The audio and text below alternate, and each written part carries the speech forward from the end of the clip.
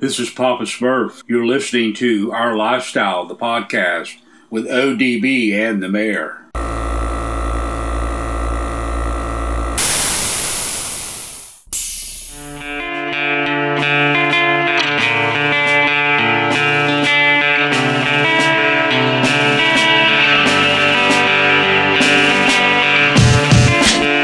Yo, it's Our Lifestyle Podcast, episode 284. We're going to talk about 1984. I know we will. But first, I got to see. I didn't hear him cough earlier. I am checking in with Miggity Mike, the mayor, to see if he dialed into the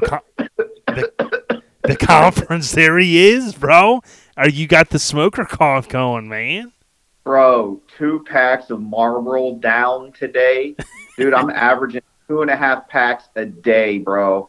These Marlboros are kicking my ass. Dude, if you stop smoking, you'll have enough to pay $10 a gallon for fuel. Bro, never stop. I just put my name on the list to get that new electric Chevy pickup truck. I can't wait. You're crazy. I don't believe you, man. I don't believe you. Oh, no, it's true, dog. It's true. Bags bodied, 8-door conversion, long bed, LS. Dude, bro, you don't have a hair on your ass to get the electric Silverado and then LS swap it. Because LS swapped the world, dude. Bro, I'm not going to get on this big old list just to turn around and LS swap it, dog. Come on. Well, dude, I'm telling you right now, we've got episode 284 jam-packed as every week, okay? This one, we've got Lovezilla on, Mike, and I don't want you to get too excited. I know if Hank hears this, he's going to be freaking out when he hears Lovezilla. You know what I mean? Is that like a porn movie or something? I mean, who's this porn star that you got on that's starring in Lovezilla? This, my friend, is mini trucking porn, okay? Oh, okay. Carl's truck, I've mentioned it before. We're going to have him on.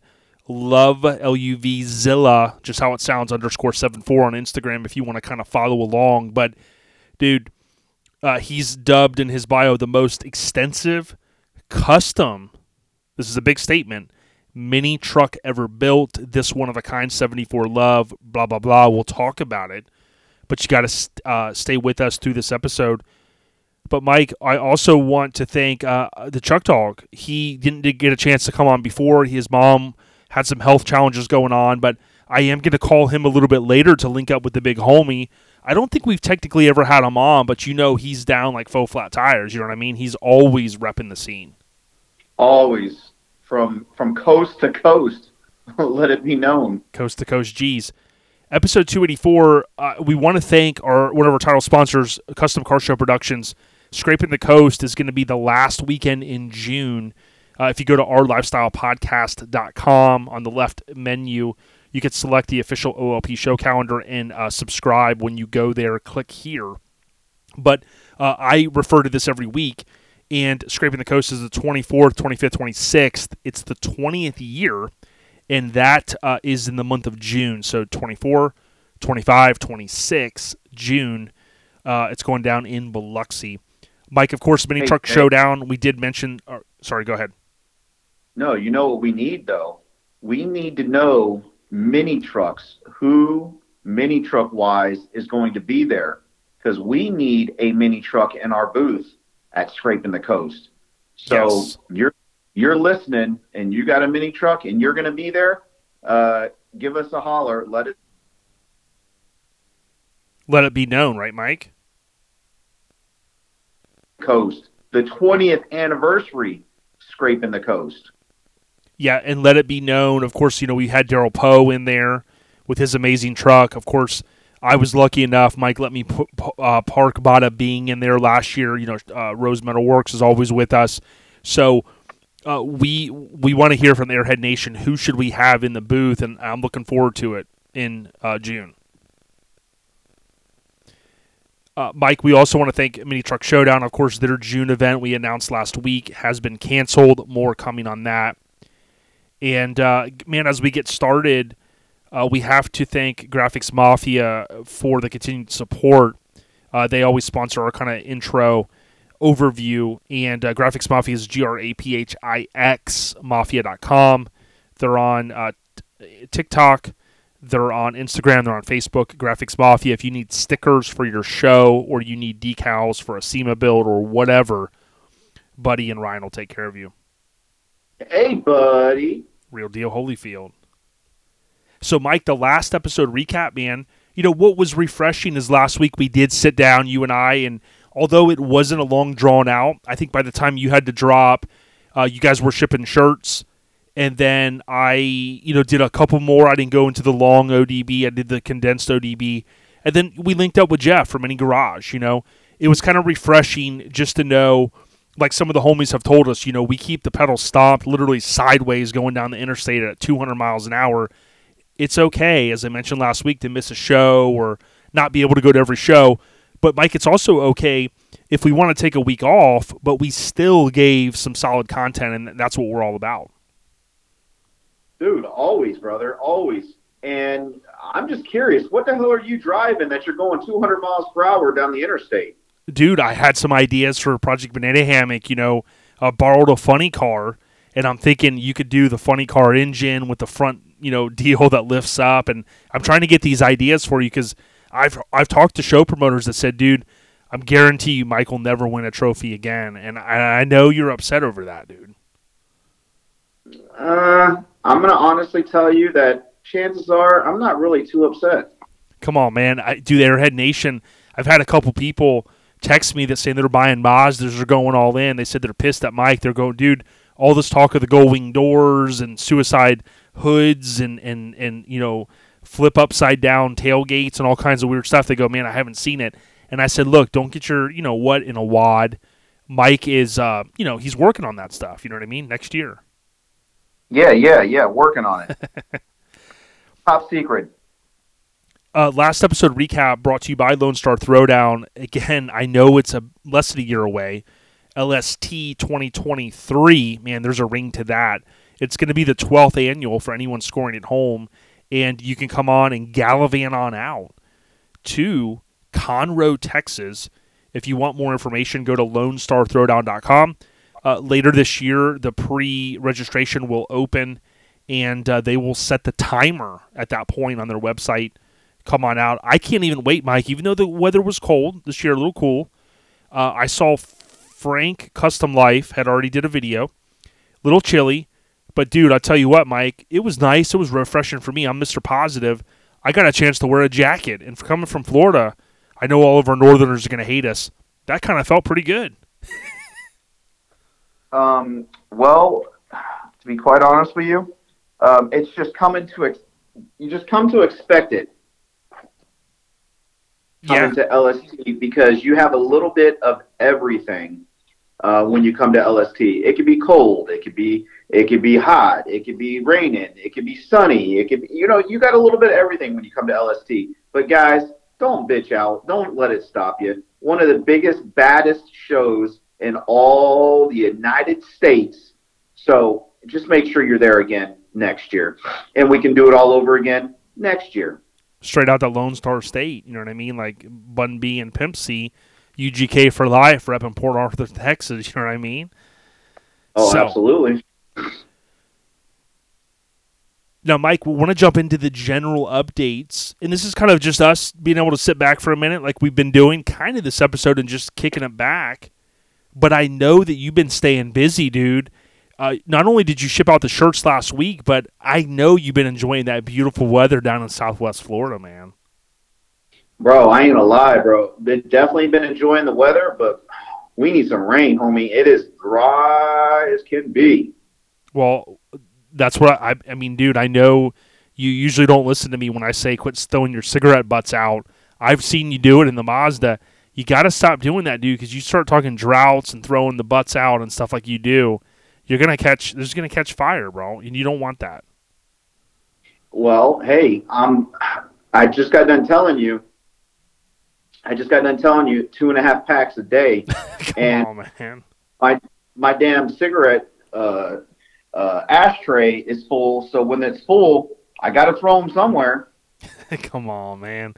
You know what was funny is I love watching the Adam the Woo videos on YouTube, and he had one just that I watched last night, and he came over actually to the Florida State Fairgrounds, and he was there for some like pop culture toy thing, all that kind of stuff. So I kind of was watching through it, and it was so funny, Mike. You'll remember this because you kind of had past jobs that dealt with that, dealing with the fairgrounds or something. I always get hazy on it, but he said the guy that parked him he was smoking a cigarette, and he said the ash was like about 80% of the cigarette, and he was so intrigued by that because it reminded him of his grandma and how she would smoke. And he said, and he wasn't joking. Like, I mean, he was like, dude, he goes, I've always thought like the talent that it takes to, for a guy or a lady to be able to smoke one and have it just, dude, the ash is like, man, it's all the way to their mouth, and you're like, how do you keep that like intact? You know what I mean? And my Uncle Dave could do it, dude. He'd play pool, and I'm like, dude, you're gonna drop an ash on the pool table, and he's like, nah, I got this, dude. Like a true player, Dude, I got to start practicing that, and maybe we can come up with a game for mini nats who can keep the longest ash. Dude, I like this. We have to do it during the VIP tournament. You know what I mean? Wait, oh, dude. Wait. See, I'm getting ahead of myself. We have to do it during the VIP party, 4:30 to 6:30 on Saturday evening, right afternoon.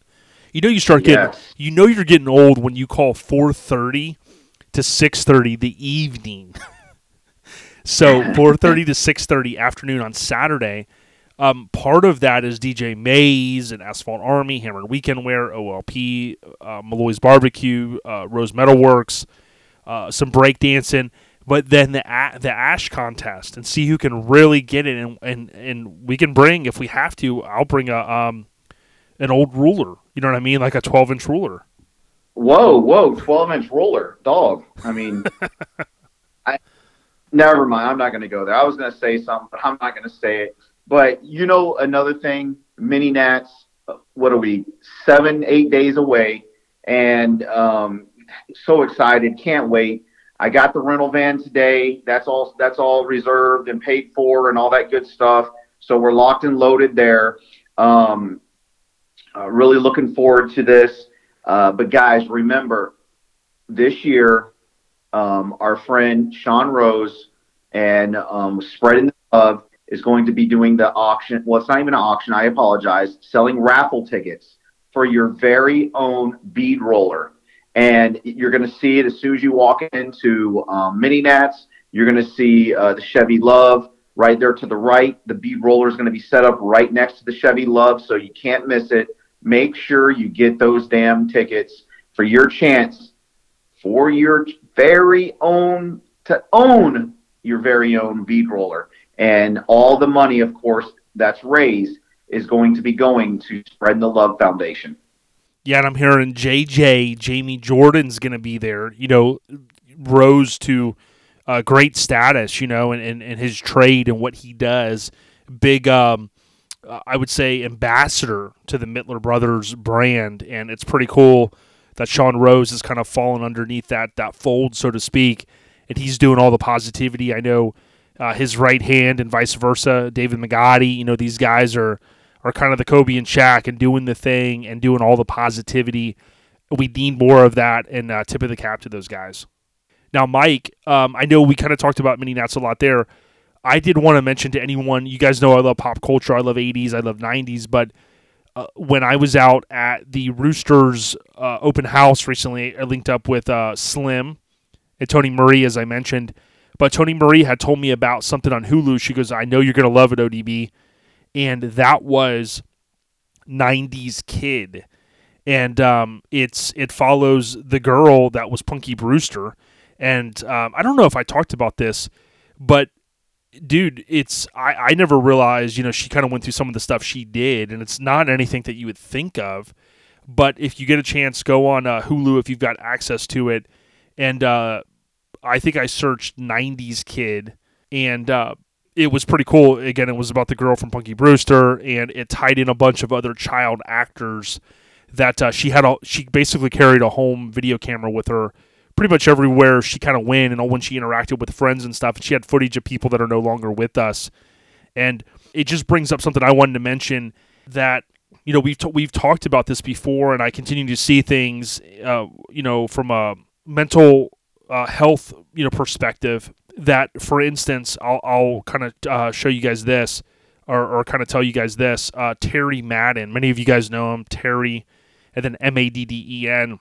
He was the significant other of Jesse Combs, right? And she had passed away, and he had posted earlier this week where he did a video, and it was a short one, and he kind of just basically said, hey, I love my network of people. I love my friends, family. We all have to take a step back once in a while and make sure everyone around us is okay. And he does a short video, and he says he had to leave an event, and he found out that one of his friends, and I think he said the child, were no longer with us. And I was like, wow, like I wasn't sure what to expect. And he said suicide is real, and the only reason I'm bringing it up is because of the 90s kid. When you see it, there's a little bit of the tie-in to the whole, the younger kids that became child actors. And, there's a bunch of them that she was friends with that they're no longer with us. But, I always encourage people, friends, family. I've talked to one of our good supporters and listeners, in the past. He said, please mention when you can the suicide prevention hotline and things like that. But seriously, man, for you or your family members or friends, I mean, there's tough times, right, with COVID and money and stress and all that stuff. So just know there's always help out there. You know what I'm saying, Mike? Oh, absolutely. And, just like the guy said, thanks for bringing that up, because it's definitely real. And there are people out there that you can call, for help.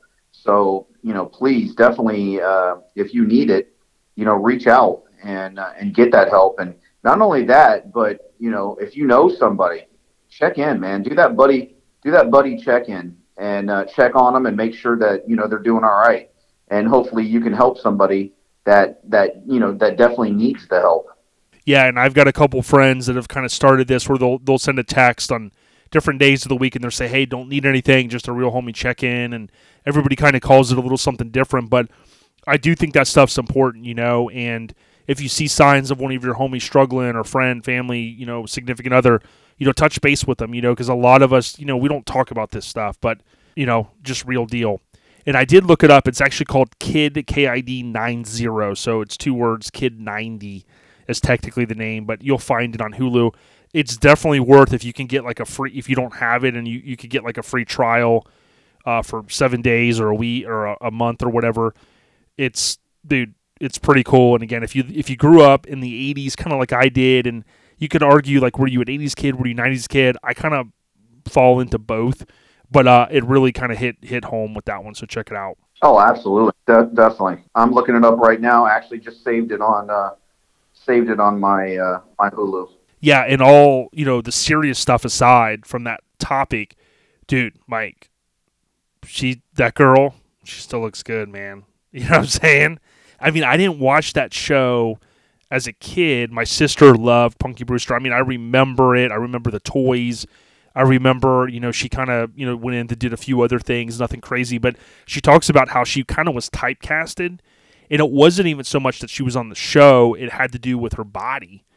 But, again, it's worth the watch. Check it out. The general update's brought to you by, as we mentioned earlier, Southeast Mini Truck and Nats. In about a week or so, we will be at Mini Nats, so come on out, enjoy the weekend in Maggie Valley.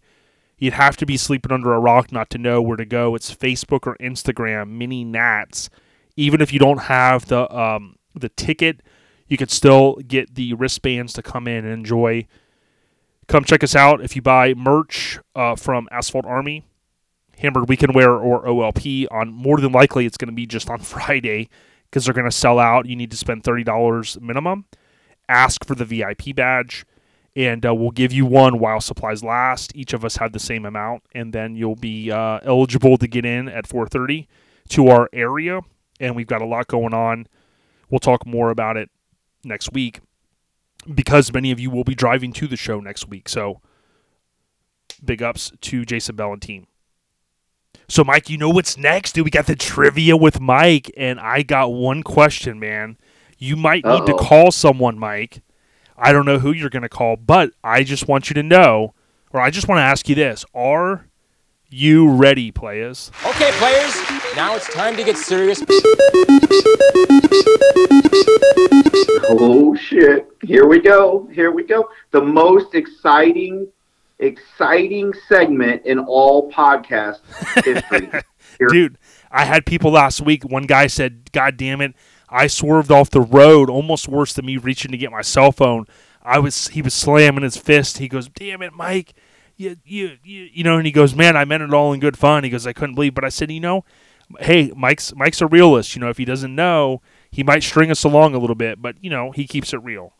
Well, Scotty the Body sent me a message, and he called me a stupid mother effer because how the hell do you not know what the answer to that was? He goes, "I've lost all confidence in you, so I really need to redeem myself this week." Yeah, he apparently was talking to the Aftermath guys, and they're saying, the word on the street that I've got is they've updated your club binder, and they said your street cred, like you used to have a couple points in that section, right, of your diagnosis when they let you in. They said now you're at a negative number for street cred. So I don't want the podcast to lead to any ramifications for you, bro. I'm sorry if you do get booted. Well, supposedly the word on the street was they were going to scrape my logo at Mini Nats. So that's when I decided that I'm not taking my truck. See, I'm not taking it. Let the smoke die down. You know what I'm saying? Then get back in the game. You know what I'm saying? Yeah, exactly. That's what Carlito's way. He was just trying to get back, in the game. But so, Mike, this 1984 true classic, because we're on episode 284. We want to kind of keep it 284 themed. This true classic was released in 84 on June 8th of 84. Made about $221 million or so at the box office. It had three parapsychologists forced out of their university funding set up shop as a unique blank removal service in New York City, attracting frightened yet skeptical customers. Now, I did have to say blank in that one section because I did not want to reveal the part of the title of the movie, okay? But we're talking 1984. We're talking fucking blockbuster, dude. We're talking some people's favorite movie of all time, dude. We're talking stomping mother effers out, dude. And putting all this pressure on, bro. Yeah, and I'm telling you, it was New York City, so it was that classy kind of summer, just blockbuster, dude. Everybody was going there, and no one could stop them, not even Zool, man. You know what I'm saying? No, I honestly don't know what you're saying. Man, is there any other clues? Because, well, here's the thing. This isn't a clue that you're going to like, out of all the movies. Because, listen, I've got a lot of movies that I was going to talk about for the 1984 segment. And if you think about it, the top 10 grossing movies were Beverly Hills Cop, blank, this movie we're talking about now, which was actually the number one grossing movie of the year. Indiana Jones, The Temple of Doom, Gremlins, Karate Kid, Police Academy, Footloose, all these just amazing movies. But this one topped them all, dude. And it has one of the most memorable movie cars of all time. Now, I'm not going to say the best because, I got the DeLorean in my bracket. If we were to do a movie car bracket, I've got DeLorean winning the Super Bowl. You know what I'm saying? Wait, am I allowed to say Super Bowl? Yeah. We've already went past that. We're already past. Dude, I am trying. Most memorable cars, 1984. Right, not Back to the Future because we're not to. Yeah. No, definitely not Back to the Future. So it's 1984, and Jesus, memorable car. Yeah, see, and I always say the word wrong. So parapsychologists, they were forced out of the university funding set-up shop as a unique blank removal service in New York City. And I loved, and I know Ronnie Wetch would love as well from C10, or the Truck Talk Media rather, he loved the venue where they ended up setting up shop. It was just that awesome. And fans to today still go to that same spot in New York to pay homage to this, not a cult classic, Mike, a true all-time classic movie. And Ivan Reitman directed it. He did recently, rest in peace, he passed away. And, dude, I don't know what else to say. And you don't know what else to say. Because I'm trying to think of 1984 movies, and I can think of, like Honey, I Shrunk the Kids was 1984. You already said Indiana Jones, not it. Beverly Hills Cop, that's not it. Freaking memorable car. It's not I mean, have they Romancing the remade Stone. the movie? It's not Star Trek 3, The Search for Spock, which I think that was Star Trek 3, The Search for Hank. And it wasn't Splash, which is another one of my favorite 84 movies. Dude, rest in peace, John Candy. But, dude, you got to think back, dude. When you're a kid, I can't believe you weren't, like, watching this every week, running around scared at night, dude. All right, well, check this. Scared at night. Wait a minute. You said scared at night. Boy. I remember. Wait, a I movie take that back. The movie that absolutely terrified me was Monster Inc. But that was later than 1984. I'll never forget when he used to say that there was monsters underneath his bed, and he was scared to go to bed, or she was scared to go to bed. Jesus, criminal. And Gremlins was in 1984. Oh, dude. I love Gremlins, dude. Great But there movie. was no car in that freaking movie. Not memorable one. Hey, remember the little car that Gizmo was driving around? Right. Bro, that could have been memorable. It could be, and I could see if I gave you the type of car. Wait a minute. How the fuck did I forget this? Dude, my freaking fucking grandpa was in this movie.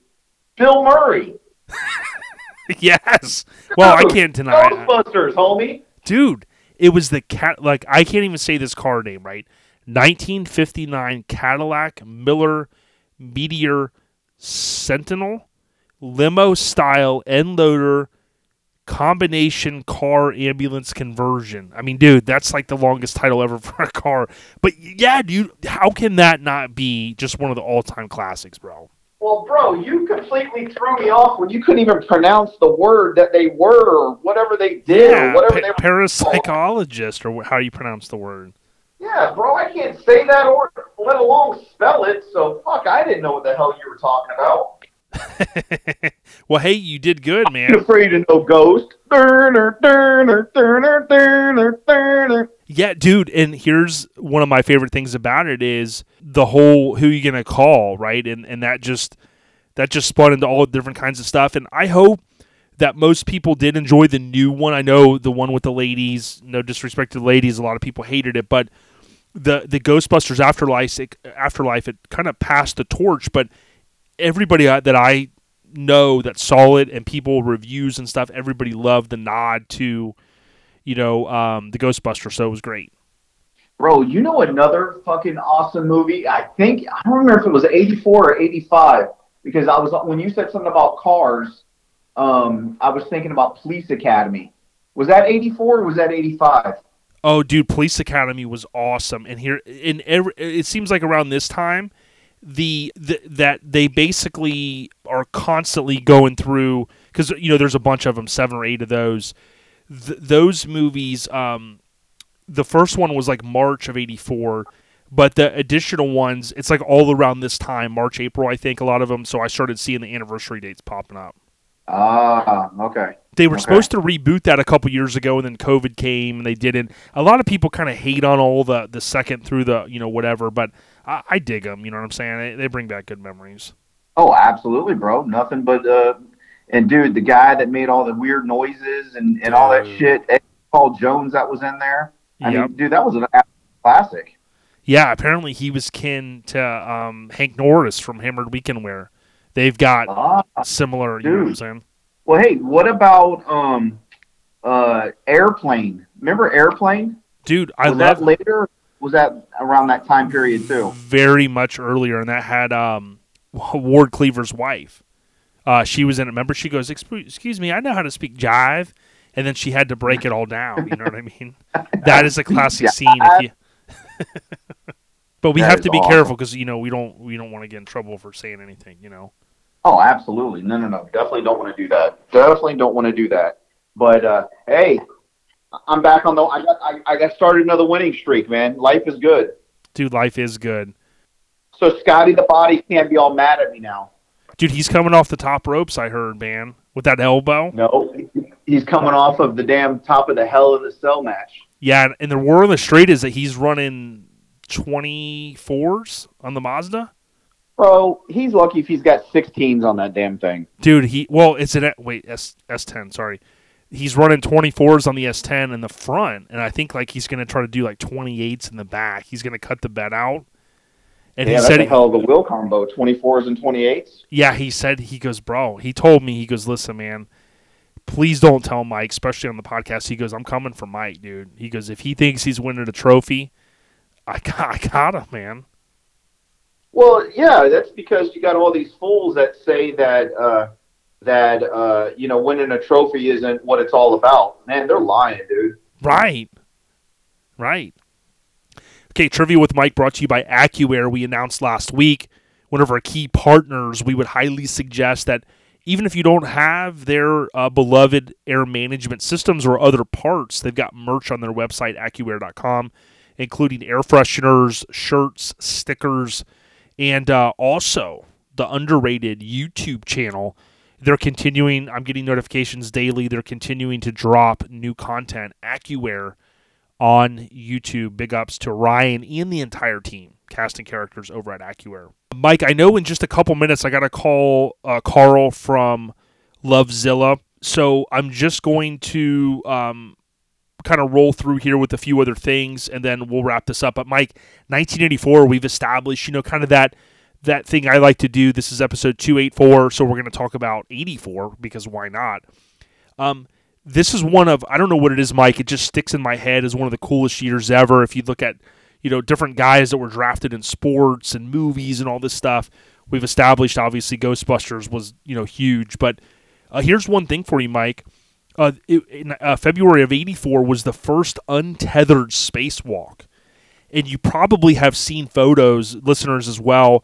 And, over the years, you're like, oh, that must be Photoshopped. And it's a guy, like, in a chair, and he's untethered, and he's, like, doing the little jetpack deal, just shooting around above Earth. You know what I mean? My question to you is, would you have done that? Like, if they go, hey, Mike, you're an astronaut. We need you to go up. Here's your mission. We're going to push you out a little bit. Okay, no string attached. And we want you to kind of zip around on the chair a little bit and do some stunts. You know what I mean? Yeah, dude, I'm down. Just imagine you turn around and you're like, damn, there's Earth, and I'm just floating above it. You know what I mean? The Space Shuttle Challenger, they launched on February 3rd of 84 on the 10th Space Shuttle mission.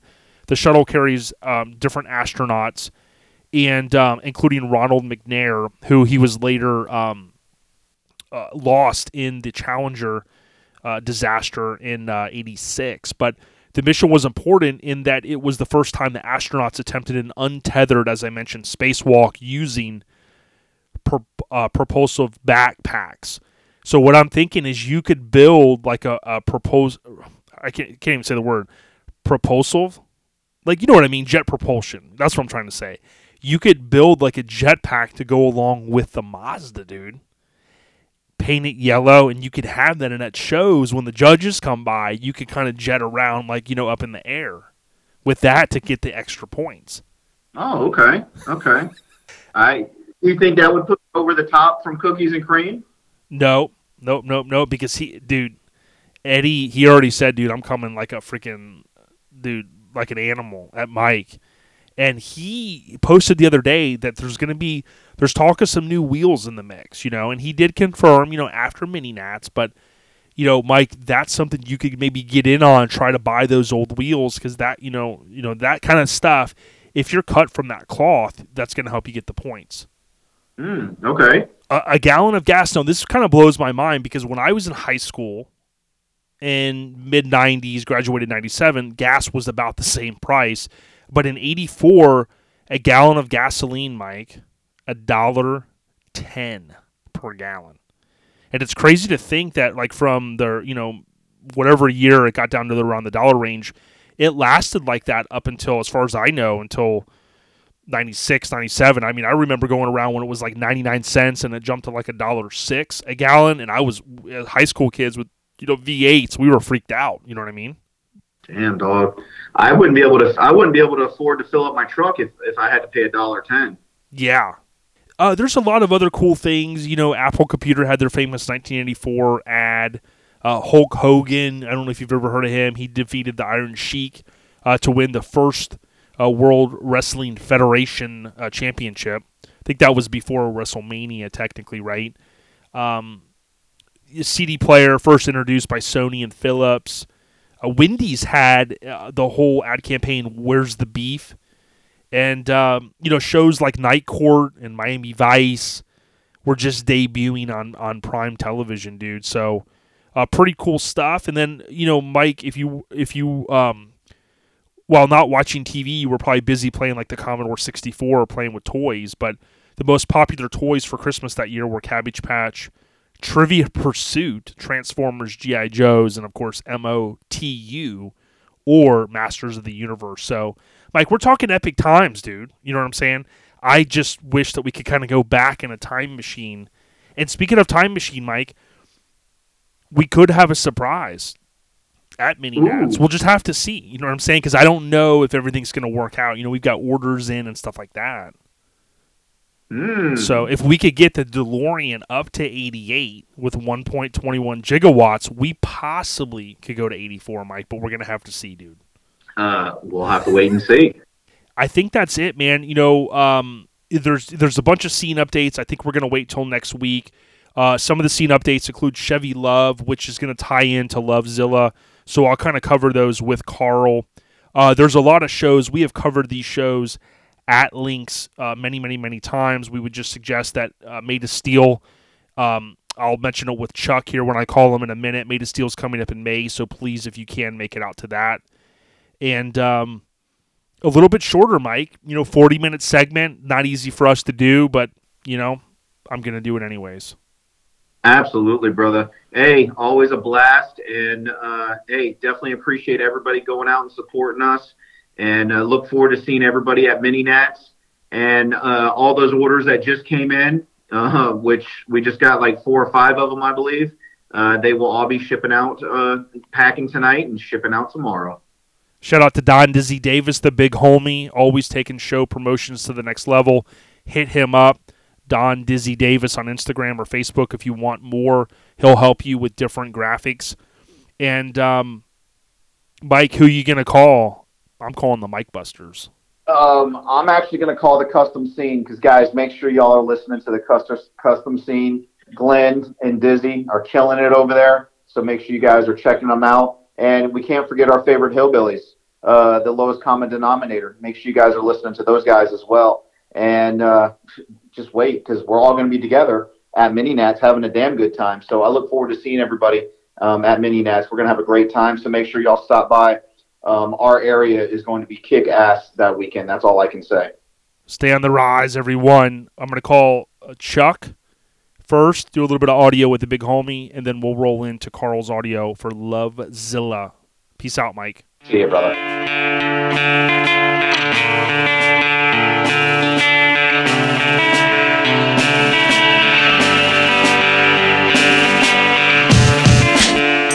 Yo, so as I mentioned just now, we're going to roll in, and I just called the big homie Chuck Dog. What's going down? Not much, man. Just chilling. What you up to? Man, everything is going pretty well this week. I wanted to link up. I know you had some stuff going on the last couple weeks. And, man, how you been? Everything's good now. I mean, when we got back from Forbidden, my mom fell. And she, God blessed her with that fall and just busting her head open. But they found a brain aneurysm and were able to fix that. And everything's good to go for now. I'm glad everything's okay. I mean, dude, I got to throw a PSA, public service announcement out. I know your mom's, kind of getting up there like many of our parents are, but I had lunch with my friend last weekend, and my friend Paul was telling me about his dad, who was very short of breath in his house. He's retired now. He was a mechanic for, 30-plus years, I'd say. And, he kind of was feeling like real just like tired, I think it was, and just a shortness of breath for a day or so. And he ended up going, and he went in, and then they ended up finding out he had blood clots in his lungs, dude. And they went in, down through the leg, I guess, area, and he showed me, showed me what they took out, and I was like, oh my God, they took that shit out, and that was the blood clot. So, I always tell people, man, too, Chuck, health first. If you're not feeling well, or you got a loved one or something, just make sure that they know that they can pick up the phone and call you, because he didn't want to call his son that night because it was too late. and his son was like, "Look, call me anytime, or call 911 if you got to." Dude, a phone call, man. Just pick up the phone and call somebody. Don't feel like you're gonna disrupt somebody. But just make the phone call, man. It's just so. I mean, 5 minutes of getting checked out. I mean, give me your life. Yep, 100%. To talk about the shows, so basically, I didn't realize, and I don't think you did either, that you were going to end up going kind of back-to-back weekends, but I know you and Jalopy Joe and his girl Christian and some of the other kinfolk, even Jameel down south sometimes, but you guys will kind of pick different shows that you want to go to, and I think you went to Forbidden years ago. Talk to us a little bit about when you went out this year and the great time that you had out in Nevada. Oh, man. Brian throws the best show. I love that show. They do such a great job out there. It's so much fun. I mean, and yeah, I go to shows around Florida all the time and everything. But I don't know what it is. It's just every place has a different style. And, man, the paint out there is just unbelievable. And I love to go out there and see all the custom paint, the Cal Concept stuff, and those other guys. It's all beautiful stuff. Yeah, and this year was a little bit different dynamic. I know when you and I spoke, we talked about, and it's no secret, it wasn't at the Avi this year. My understanding is that they do have plans to bring it back, but even then, from the show coverage I saw, shout out to Tony at Bare Knuckle Customs, he was out there, as I mentioned prior, but the vibe, even though it was a parking lot, right, it still was awesome because it seemed like the steam had been building for a few years because I think this one was off the radar because of COVID. Yeah, it seemed like a lot of people that would have normally gone didn't go because of COVID and some other stuff. So it was just good shit, right? Good shit. It was definitely some good shit out there. Yep, and my understanding is that Brian and the entire Forbidden Fantasy crew, they will, they're planning the next one it's officially called the Forbidden Fantasy Show and Shine, FFF _ show on Instagram. You can check it out. We're looking forward to it. I know the ironic thing is I often hear people from the West Coast say, man, there's no more runs left, and man, it's not like the old days, but the few shows that are out there, like Forbidden Fantasy, Show and Shine, and then, of course, you got Mini Truck Showdown, which did get canceled, unfortunately, for June, but then you have the Kern County Showdown, which is going to be next February. So those are a few that come to mind, but isn't it ironic that, when you and I got into the scene back in the 90s, we would look at Mini Truckin' and Lowrider Euro and all these mags, and we would see all the coverage from the West. But now if you think about, Chuck, how many shows we have, I mean, it's like insane on the East. Yeah, it's crazy. I mean, everything is the East Coast coverage. I mean, you see All Time Low, you see Street Trucks, you see all of them, and it just seems like it's nothing but East Coast stuff. And to go out there, it's. I mean, I can't describe how much fun we have when we go out there. And yeah, and Jalopy Joe and Christian, again, I know they're kind of, you guys are all road dogs together, and I think that's pretty cool. I would encourage people to check it out. Be on the lookout. I don't remember if Frank has posted, but typically Brian and Frank, even if they're having the show or throwing the show rather, they'll have someone do coverage for them. So be on the lookout for Custom Life with a K, Custom Life, and then also on Brian's Grinder or GTV, as he's kind of branding it lately on YouTube. You can go out there and you can check out that event coverage, and it'll kind of show you. And hopefully, if their plan or their goal is to get it back to the Avi, cool, because I remember seeing that show coverage, and it was off the charts. Yeah. I talked to Frank, and me and him were crossing paths in the elevator, and asked him, and he's like, "Yeah, that's the goal for next year, just be back in the Avi." And they were excited about where it was this year, but they're excited to get back to the Avi. Good. Just parking on the grass. There's no place like the Avi. Yep. It's beautiful out there, and we all jump in those damn lakes and freeze our ass off. So we always have a good time. Yeah, there was a rumor that Hammered weekend where Hank was swan diving into the river deal, And then he was even trying to do like a kind of almost like a Weekend at Bernie's, but maybe a remix. He was trying to do like body surfing behind a wave runner jet ski. And he's pretty good at that, dude. Yeah. Yeah, he is. I saw him out there. Yeah, he's just got that smooth skin. It seems like I could never do the body surfing deal like behind a boat, nor would I want to try really. But he somehow like he's real light, and man, he kind of is like basically like a feather behind that thing, dude, flying. Yeah. So check this out. You come back, and you're no stranger to going to shows, as we've established. Obviously you kind of had the stuff with your mom, and it turned out to be a blessing in disguise, as you mentioned, because it led to some other things, and then that got resolved, and then things were on the upspin, right? And then you made the decision with a couple other folks, right? The same crew, was it, that went to Sparks in the Park? Yep, me and Jalopy Joe was already planning on going, and that Thursday night, my mom said, "Hey, go out, enjoy your birthday, have a good time with your friends." And I was like, "All right, see you later." So I hauled ass up to Joe's house. We hung out for the night and got on the road first thing in the morning, and cruised on up all the way to the Panhandle, made a left, and then hit Niceville. Yeah. Yes, sir. Man, that's a long drive. Yeah, it's a long drive even for me, and it's kind of out there, and I don't want to say no man's land, because I mean then we'd be making fun of DeCorver, right? Because he's not a no man. He's like a nomad. He's been driving on so many freaking shows. But yeah, man, the vibe there is cool, and it looked like NC, from what I saw in coverage, they really went the hardest in the paint. That's from what I saw out there, man. They brought it pretty hard. Now, Matt Middleton was gallivanting with his damn S10. He thinks he's hot stuff now that he's got graphics, ain't he? Oh, yeah, man. He thinks he's tough. Dude, he told me he's going to get patched in the Wu-Tang, and I go, I don't know about that. But he goes, yo, I know some Wu Wednesday. I go, all right, Matt, we're cool. Nah, that's the homie. But yeah. Now, I'm hoping the Decorverse, I mean, my understanding is they'll continue the show, and then next year will be the 5th annual. And I know, again, it was your first opportunity to make it up there, but you've been going to shows for a long time, even back as far as the 90s, back with the old Local Minis crew. Yes, sir. And I'll definitely, I mean, as long as David has that show, I'll definitely make it back up there. It's a great place. And it's I love the canopy of trees, right? It kind of keeps it cooler. And then because it's April, you, my fellow Floridian brother, my fellow Florida man, you know how much the heat matters here.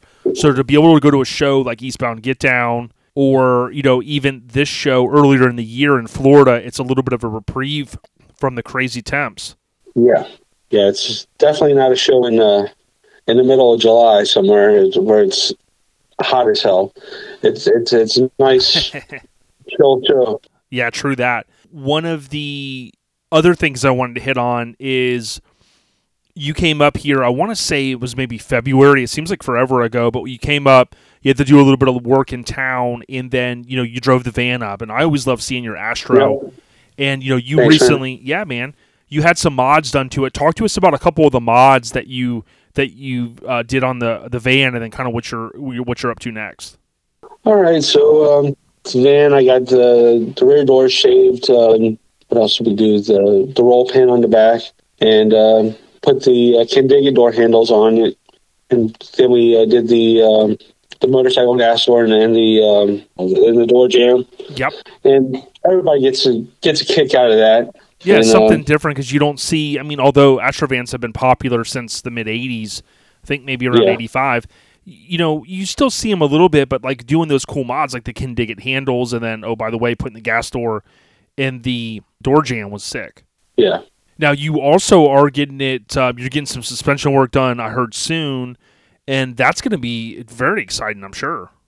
Oh yeah, I'm excited for it to get over to Ryan at ProFab and get it laying on the ground. All my billets, they've been sitting around for a while, so I need to get those on a vehicle soon. Yeah, it's looking good, man, and we're always excited to see you. I remember back going, to Nopi 2001, and kind of being in line and waiting to get into the show and seeing some of the Local Minis guys, and even the early days going to shows in South Florida. I was thumbing through photos the other day and looking at so many vehicles and all the fun times. And even though you and I have only become friends maybe the last 5 or 10 years, maybe 5, 6, 7 years. It's felt like a lifetime of, some of the, the same folks we knew, some of the same homies. And then, oh, by the way, so many of the same shows we were going to.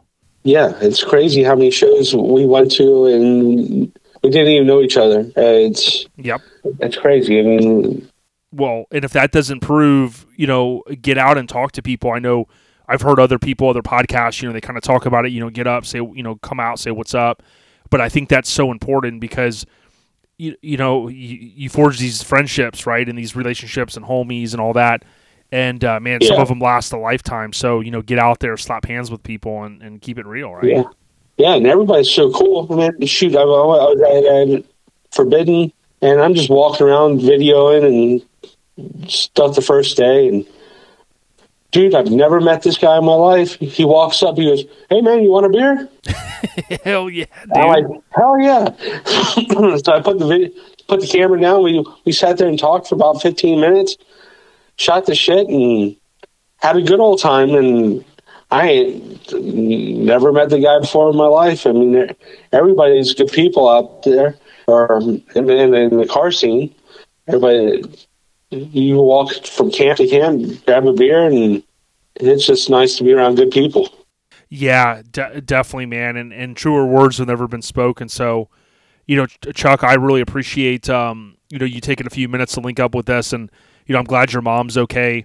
I know on Instagram people can look you up. Your nickname's Chuck Dog, but it's Chuck. Yeah. And then instead of like Nate Dog, it's DAWG 88. So Chuck Dog 88. And, man, you go to a lot of shows. You post a lot of coverage, and you're always looking out for OLP. So we appreciate you, bro. Thank you, sir. We appreciate you. Appreciate you, too. Yeah, brother. We'll stay on the rise, and we'll link up very soon at a show here, I'm sure, in Florida. And, maybe Made of Steel. I know for a lot of folks that don't know, Made of Steel is coming up mid-May. Instagram, Facebook, Made of Steel Show. And you'll see that it's actually the 20th and 21st. I know there are other events going on throughout the country. But as we've established with Chuck Dog, even though Altered Metal and OBI was going on, oh, by the way, Forbidden Fantasy Show and Shine was going on in the West, and some of the Floridians did make it out, including Chuck. So, Chuck, stay on the rise, my brother, and we'll link up here and slap hands soon.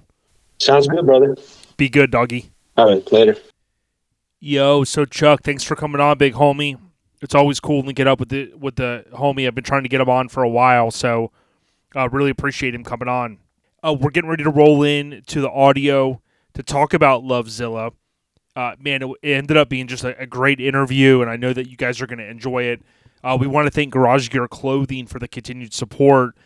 This crew with Garage Gear continues to go to a lot of shows, and even if maybe you already own the shirts from GarageGearClothing.com, you can still go out and support them by going on YouTube and typing in Garage Gear Clothing, and you can check it out. Lonnie does a lot of good videos, and I love what he does. But if you are in the market for some new merch, maybe shirts, birthdays coming up or whatnot, look no further than GarageGearClothing.com. They have free shipping in the U.S., or if you're at one of these shows nationwide, like Mini Nats in a week, you can go by their booth, let them know that Our Lifestyle Podcast sent you. I did mention earlier that I am going to kind of lay off the shows for this week.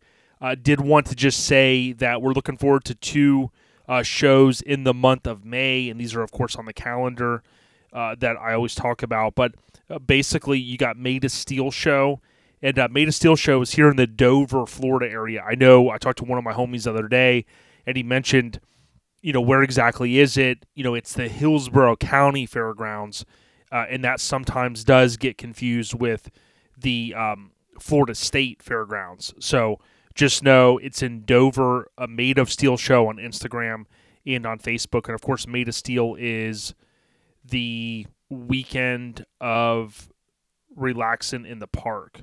So it's the 20th, 21st, 22nd. So if you're in Florida, come on up, Made of Steel Show in Central Florida.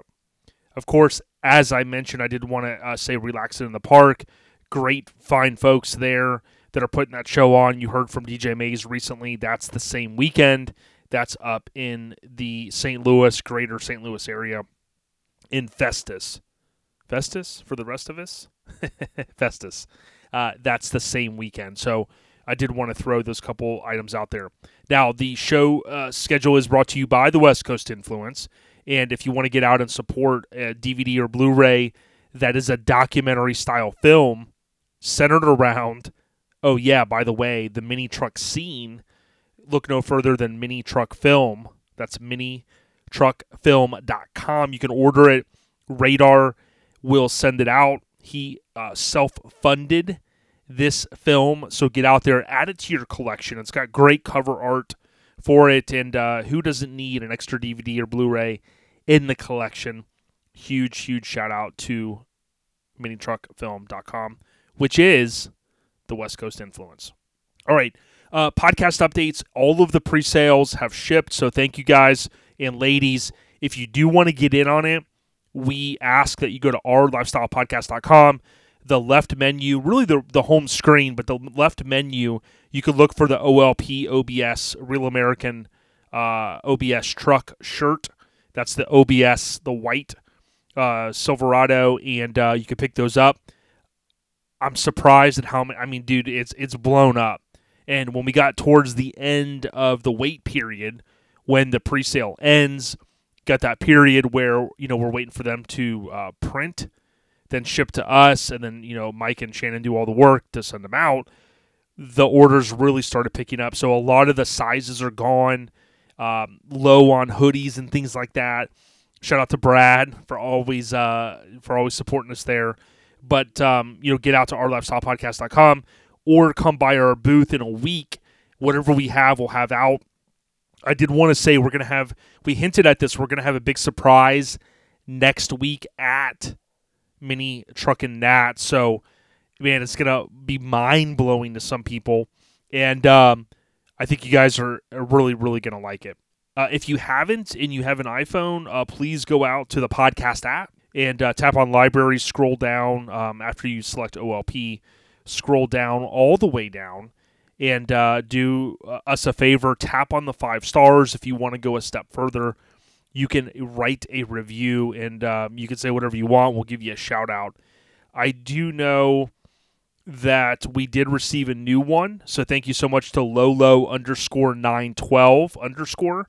Just switched to Apple and wanted to leave a shout-out to all of y'all for all the work, for keeping us mini truckers on the rise, and love hearing the history and updates and what's going on in the scene. So much appreciated. That's a Lolo_912_. So thank you very much. I did mention recently, if you've got Spotify, you can go in there and you can leave a star rating, which is pretty cool. So they're, adding functionality like so many companies are, because podcasts are on the rise, and I love it. So good stuff there. I think those are all of the scene updates. Those are all of the podcast updates for this week. Airhead Nation updates. I do know I had just a couple, and then we'll end it out. And while I'm pulling these up, I will say you got to hit up HAMMERD weekendwear.com. That's Hammered Weekend Wear. They're, of course, going to be participating in the VIP session next week for that 2 hours on Saturday afternoon.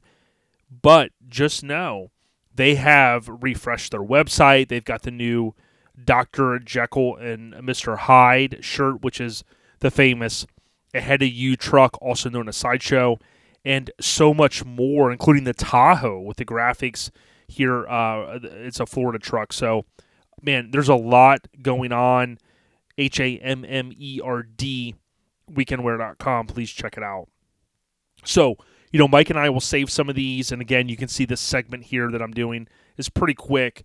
I did see that I was going to cover this next week, but man, I'm so sorry to hear one of our biggest supporters, Mark Bishop, just an amazing dude, reps from Hardcore, Florida. He lost his mom just this week, and he says, "I love you, Mom." If you've ever lost a parent, it's not easy. Send some love and some positive thoughts to Mark J.C. Bishop on Facebook. He's a great dude. He's got a great son that was recently married, and just a lot of good things going for those fine folks. So Much love you know, be strong during this tough time, homie. I saw a cool post from Michelle Boone. She mentioned at the end of the day, it's not about the trophies, the glory, the win. It's about the memories we make, and it was just a great photo of Matt Middleton and his son. So very, very cool stuff. Love seeing that. I know Thad's been working on his truck, so shout out to him. I know he's been trying to get some sessions in there. And let's see, Fatty B from Low Bros, him and his awesome wife, they had bought a house. I think I mentioned that recently, so congrats. Josh Rowan, I know he lost his dad, and he said he taught me so much, he's going to miss him, and that's another tough loss. And I'm so sorry, man. I know, as we get older, we have to deal with these things, and it's not stuff that we want to deal with. So I wish you all the best, during this very, very tough time. I did possibly miss, but I finished listening to I was kind of a couple behind with LCD, so thanks to those guys, Lowest Common Denominator podcast. They did mention Shannon Bolus, that he had lost his family member recently. It was his dad, I believe. And Matt Middleton's wife, Michelle, she had lost her dad as well. So I wanted to kind of throw those out there. But with all that being said, just know, like I said earlier, if people need help, let your friends know. Hey, I got your back. If you ever need to call me, I would certainly want a friend to call me, even if it's late, if they're going through some tough stuff, or if they're ever feeling like there's just too much on their shoulders. Hey, talk it out. A lot of us have dealt with a lot of crazy things the last couple of years. So much love and respect to everyone out there. Thank you for all the support. We're going to roll in now to the audio with the awesome dude. And I really, really appreciate him taking the time. So, stay on the rise. We got you. Peace.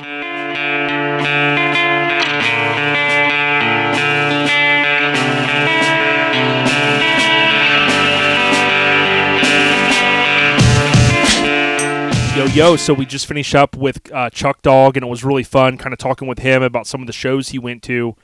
But as I mentioned, we're going to transition in here to Carl. And Carl, dude, it's such a pleasure to sit down with you. Man, how you doing? I'm doing really good out here in sunny Southern California. The pleasure's all mine, by the way. I mean, this is all exciting stuff for me. I'm new to the scene, so to speak, as far as, having a nice car, yep, so to speak. So this is all new and exciting for me. Absolutely. Yeah, no problem. And, for the listeners, a little bit of backstory on you. I know your name's Carl. I got a chance to see the truck, which we're going to talk about at LST, Lone Star Throwdown. But talk to us a little bit about kind of where you grew up and maybe some of your background. Well, I'm a Southern California, born and raised. Not such a bragging point anymore. Our state's, kind of going down. But, yep. Grew up like most of us in the mini truck scene in the late 80s, early 90s.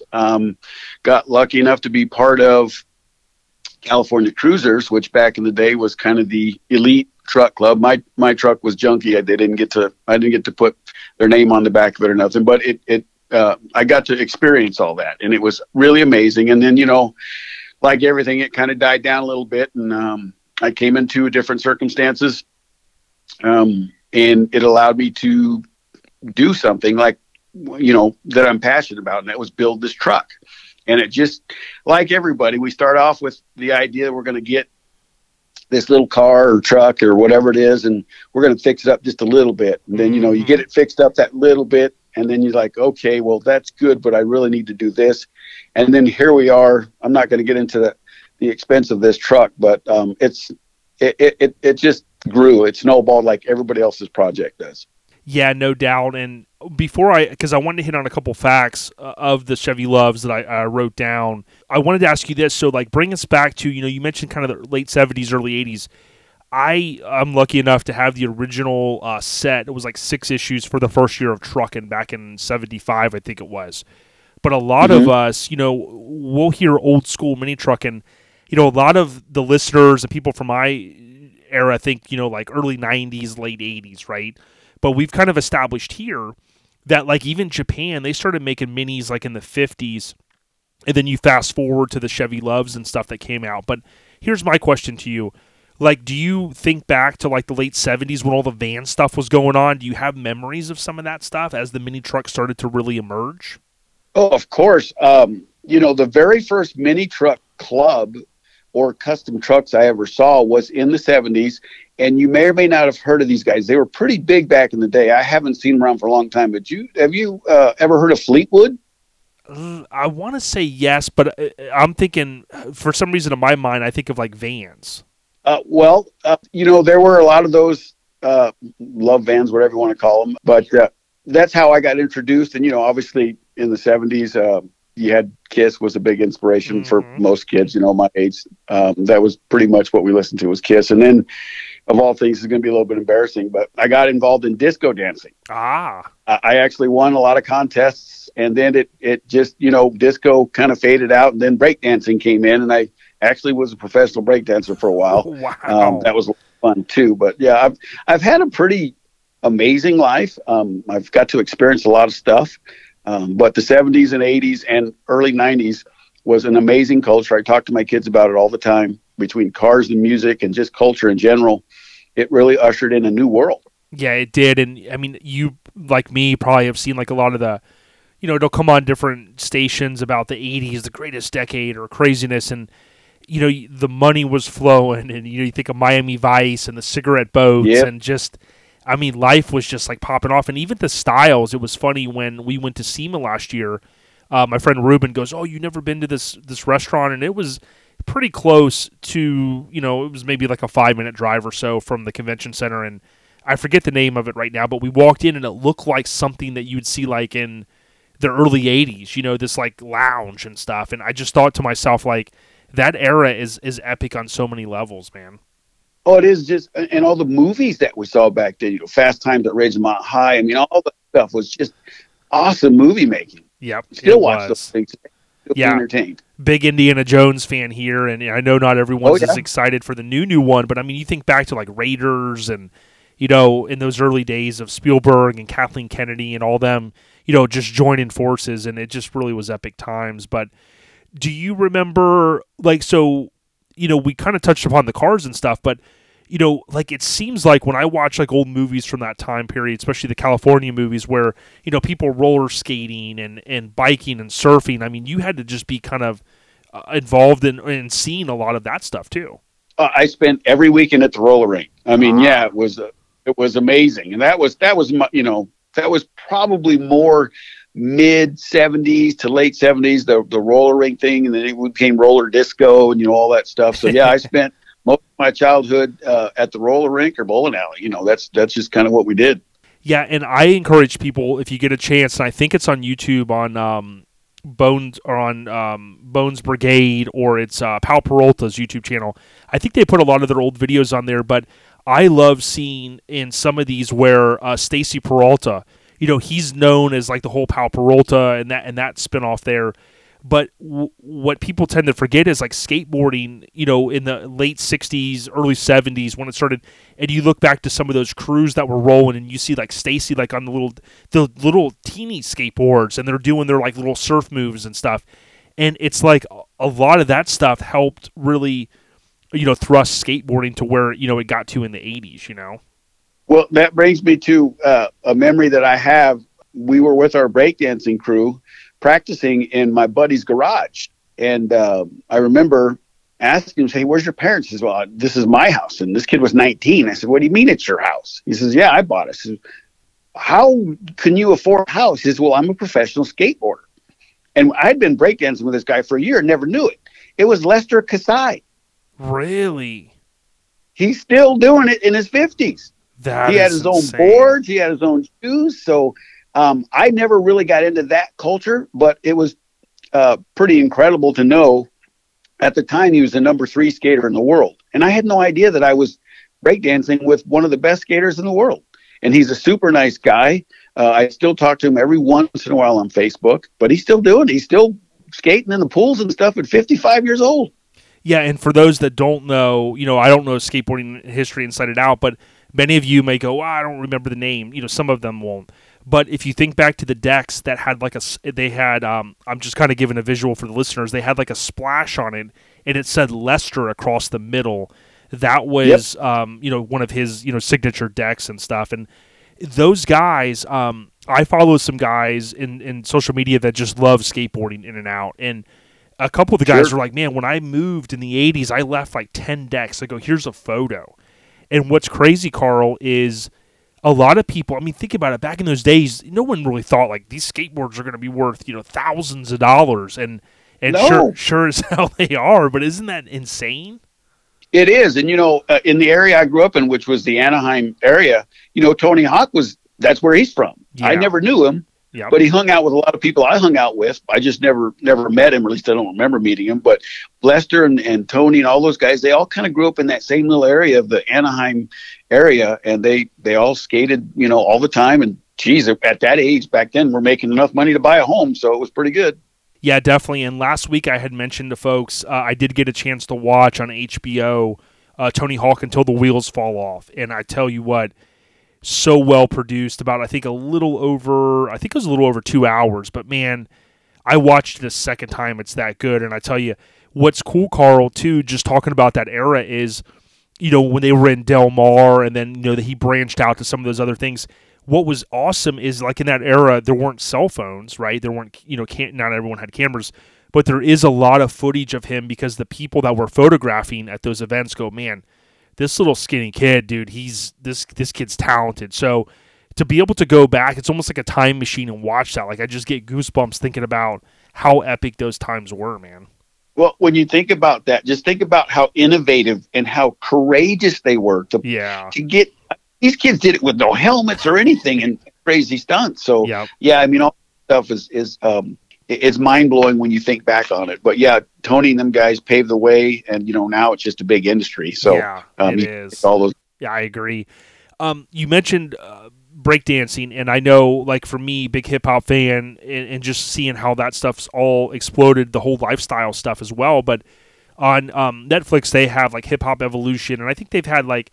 It's one of those where there's like 4 episodes and there's maybe 2 or 3 or 4 seasons, but like breakdancing and the graffiti stuff, what's cool is when you said that earlier, it made me think like a lot of that stuff started like in New York, but in those days it spread like wildfire even over to the West Coast. Well, back then it was always, East Coast, West Coast. And the reality is the East Coast, they were, they paved the way, and we never really caught up with them. But, we were one of the best, if not the best squad on the West Coast. Wow. And in fact, one of the buddies that I went to school with, he wasn't part of our crew. He was part of another, we'll call it rival crew.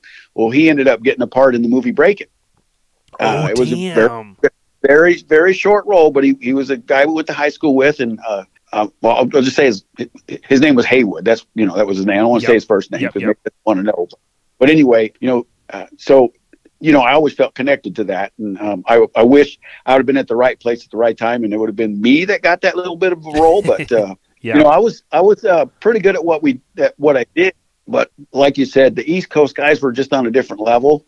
And, if you look at the stuff they're doing now, we didn't even think of doing the kind of things they do now. I mean, it's just back then we called them egg rolls, windmills, whatever you call it. That was the crazy move, and now they do those things with their bodies not even on the ground. I'm like, holy cow, guys pulling this stuff. And these little kids with the stuff they do. But anyway, I'm getting all excited talking about this. But anyway, it was a really good time. Yeah, it's really cool. And the thing that's mind-blowing to me is when you look back at videos and even TV shows and stuff from that era, I always joke with my wife, I was like, I wish, it sounds crazy, but I wish there was like a breakdancing school, right? Because you look back and like the amount of exercise and the energy that these guys had, and you probably remember, I mean, you look back to the old footage and people were like rail thin, even in the early 80s, And I do think we eat different now and stuff, and a lot of us are on our butts a lot, but that era, I mean, those guys that were breakdancing in the 70s and 80s, man, they were just like, dude, in shape.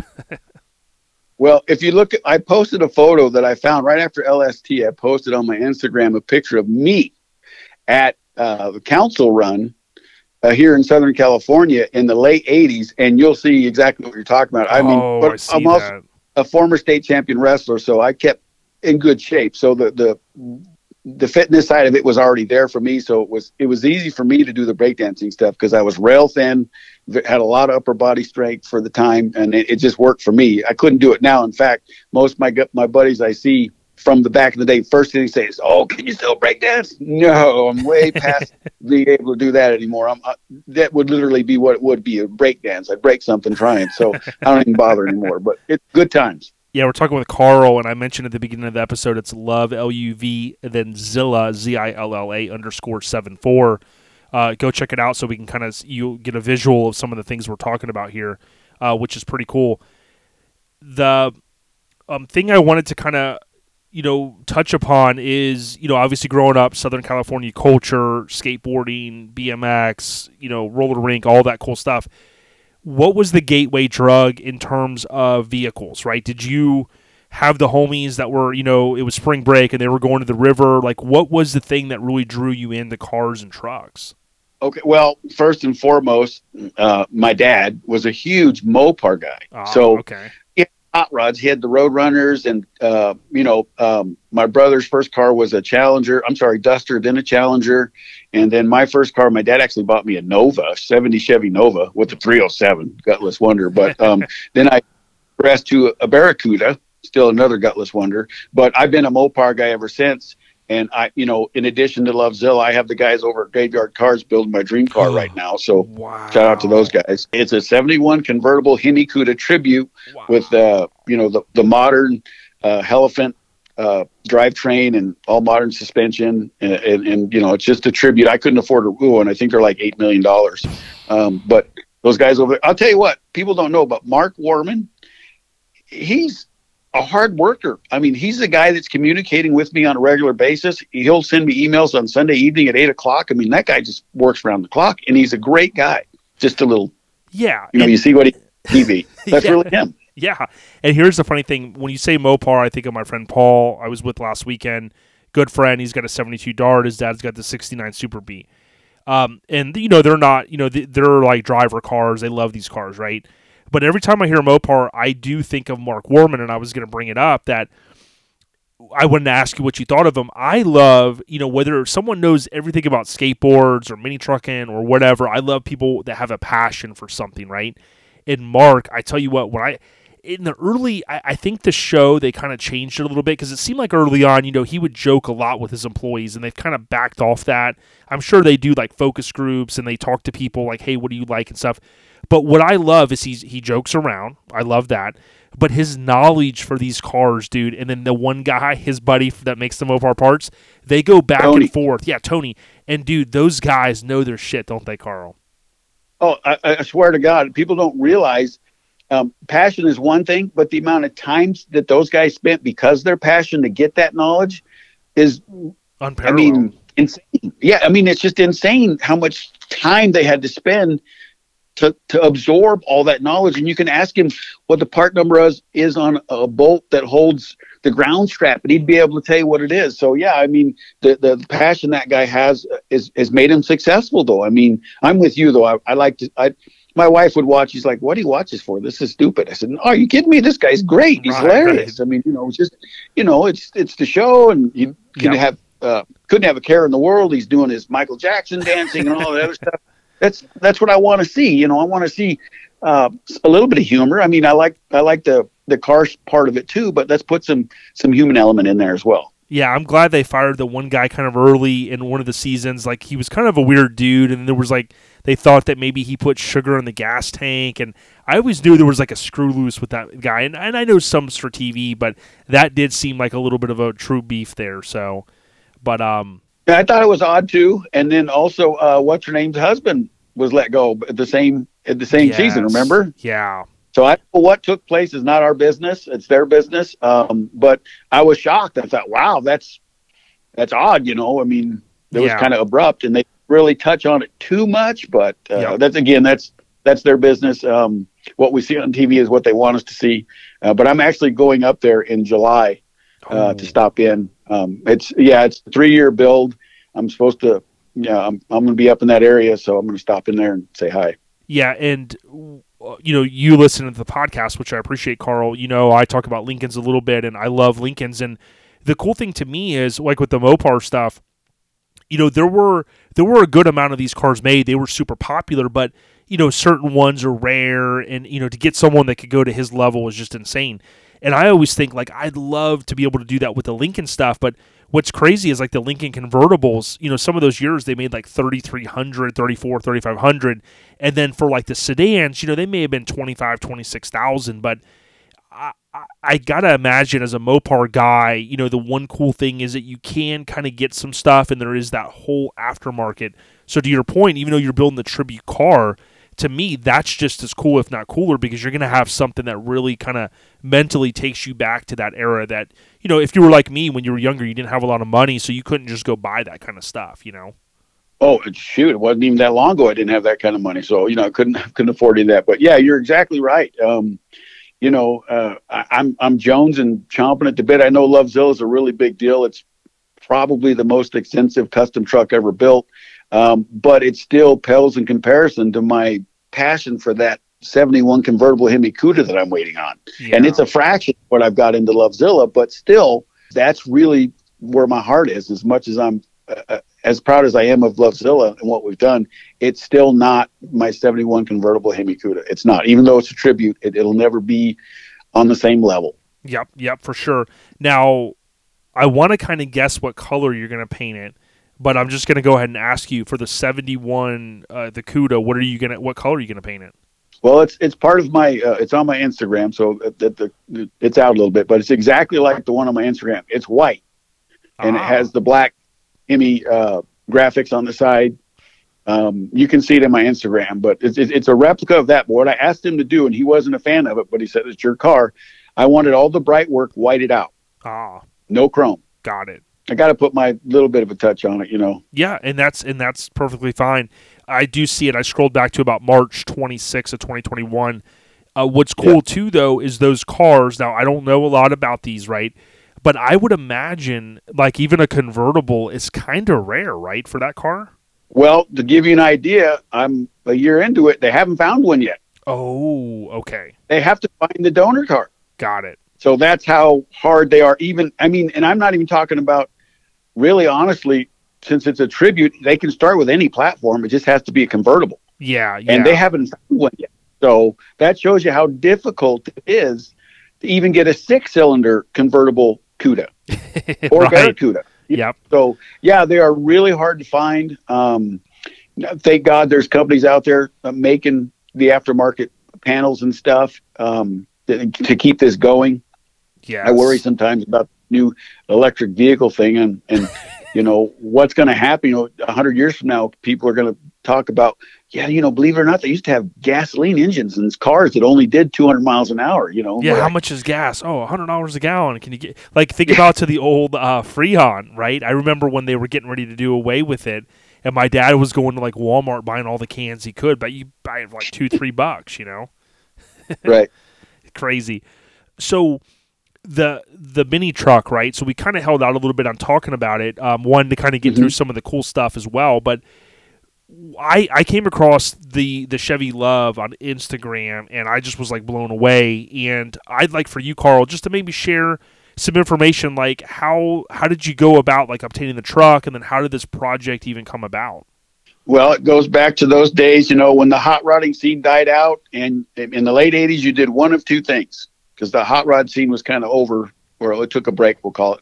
You either did a mini truck or you did a Volkswagen. That's what you did. Mm-hmm. And I gravitated to the mini truck thing, and did all my work myself. I didn't have any money back then. So back then, a 1972 Chevy Love was a couple $100, you know, so I bought that, and then, cut the roof off of it, made it convertible like everybody else, put it on the ground like everybody else. And that's back when we didn't know what we were doing. You hit them plates in the road and, you know, it was a problem, you know. Right.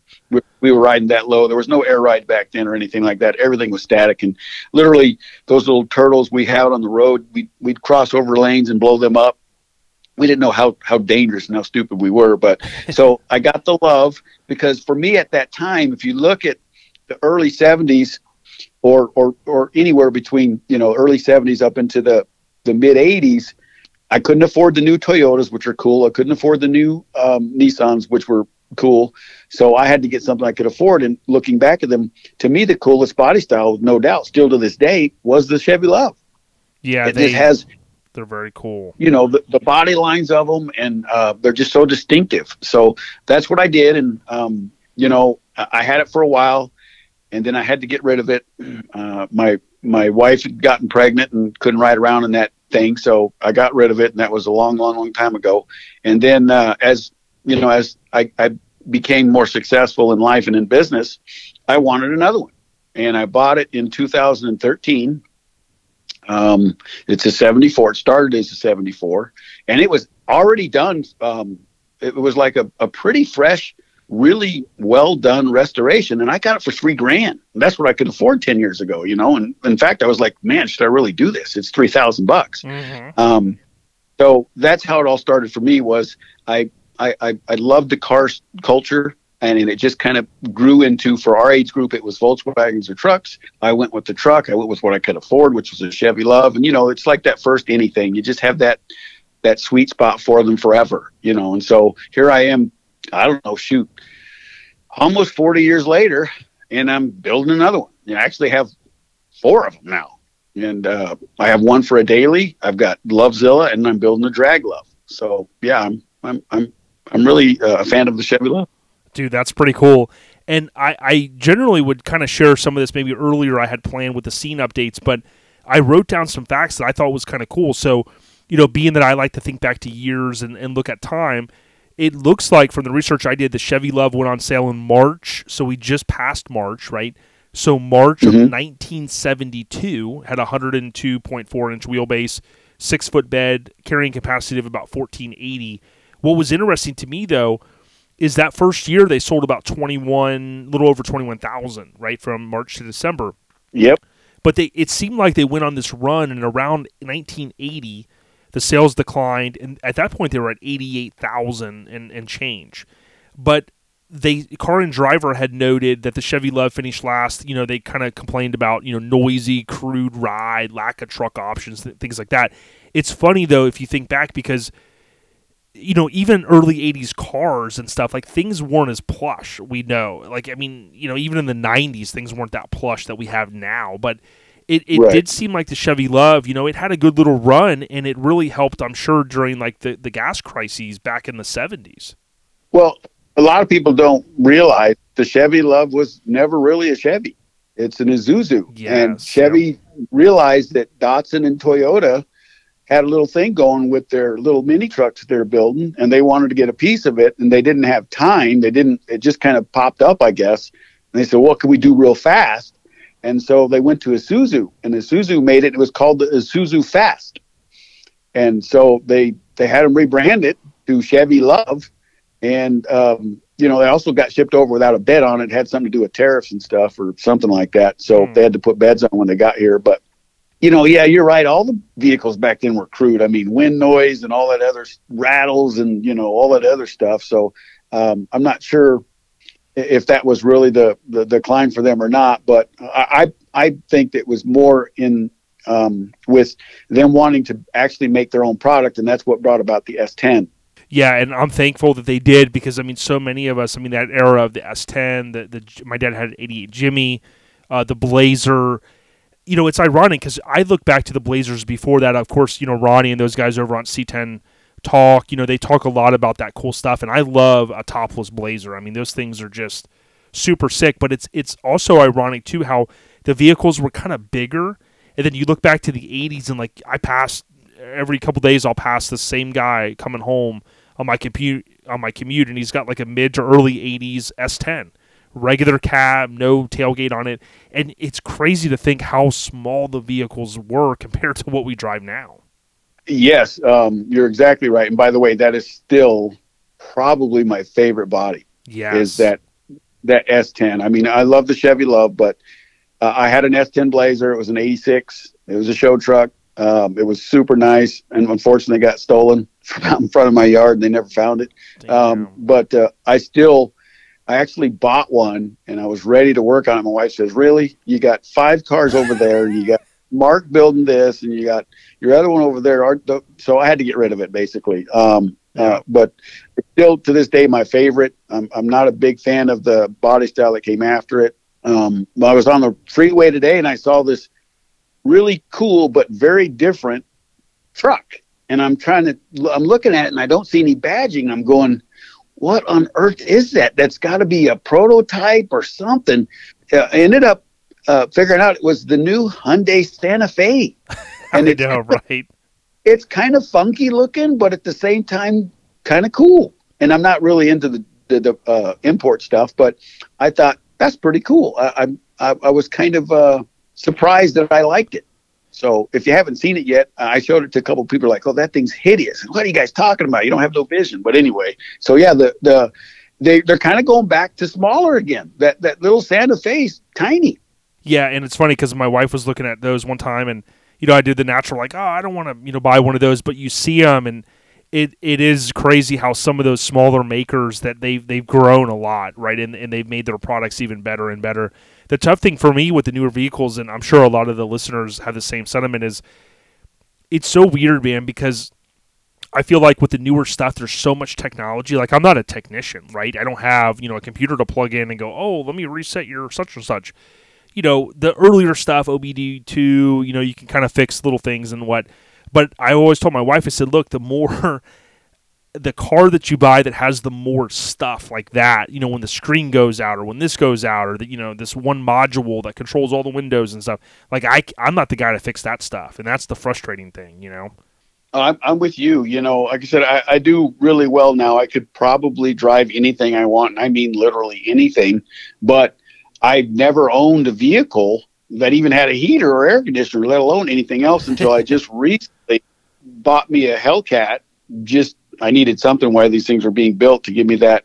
And this is another thing that the wives don't understand, but owning my business is pretty stressful. So for me, that weekend time, that hour or two behind the windshield of my trucks or my cars, just by myself, listening to the old music and stuff, it takes everything away for a little bit. So since all my projects are going on, I had nothing.